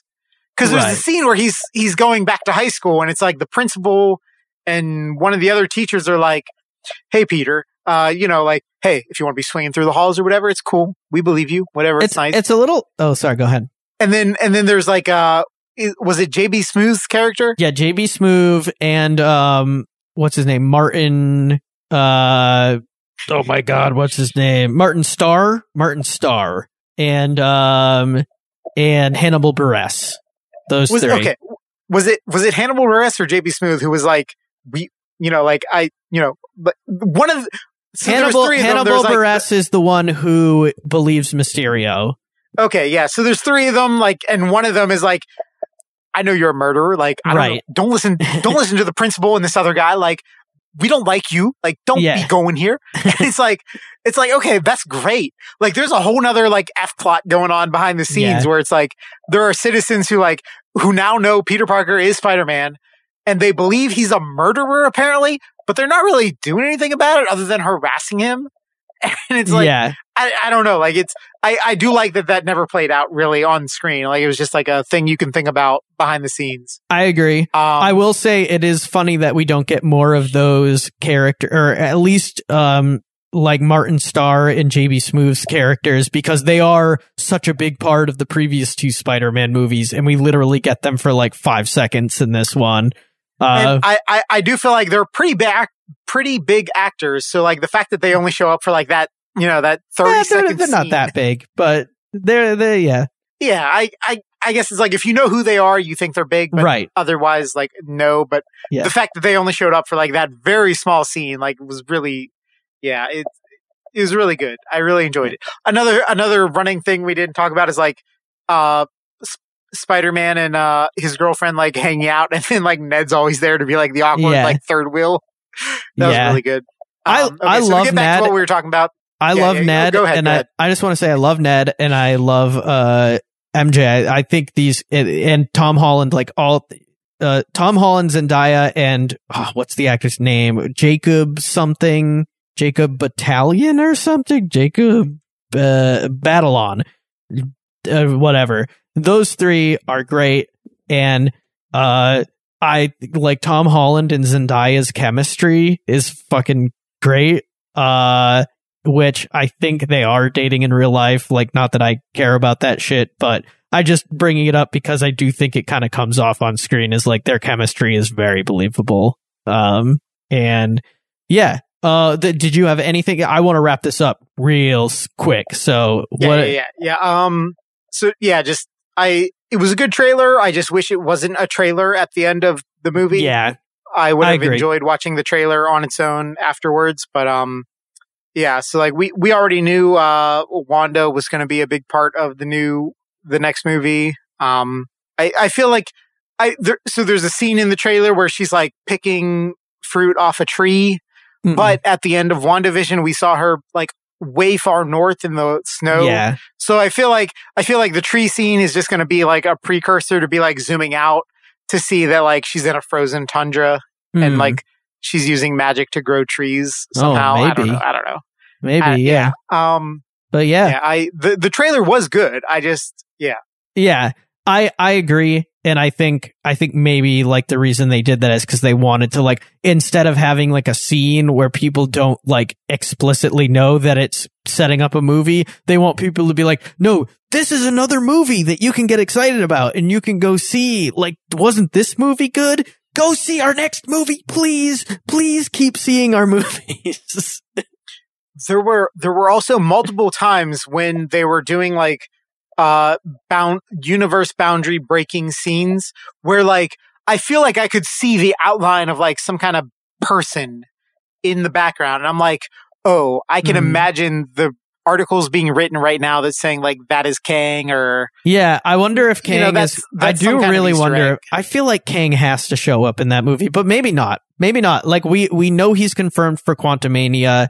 I guess if he was going to be a Multiverse of Madness, we would probably already know, right? Like if they announced his casting for Quantumania that far in advance, like why wouldn't they have for Doctor Strange? Because they're goddamn liars. John. Yeah, true. That's true. So who the fuck knows? I mean, it's a if it focuses more on the multi-dimensional thing, I feel like Kang has to be in it. Yeah, but we'll see. We will see, and we will podcast it to you. We will absolutely do that. Again, if this was your first time listening, thanks for hearing it out. It's not always this weird where we have like 4 people for half an episode and then 2 people for the next half. But hopefully you enjoyed the discussion, and I'll plug my things. You can check out Untwisted, Around the Twist podcast, and Cinemocracy. That's 2 other podcasts I do. Both of them have actually released episodes just recently. Untwisted back after a very long hiatus, and Cinemocracy ongoing. You can look that up and join my Discord server and vote on the movies that I watch for that. Brady, you're still not doing your stuff currently? I'm not doing anything. You can catch me on this podcast, which you already listened to, so thanks. Yep. And if you end up doing the stuff that you do again, like I'll still put that stuff in the description like I normally do. But if you end up doing it in the future, he'll let you know. So yeah. Catch me on the next episode telling you what I may or may not be doing. All right. Later, everyone. Bye bye.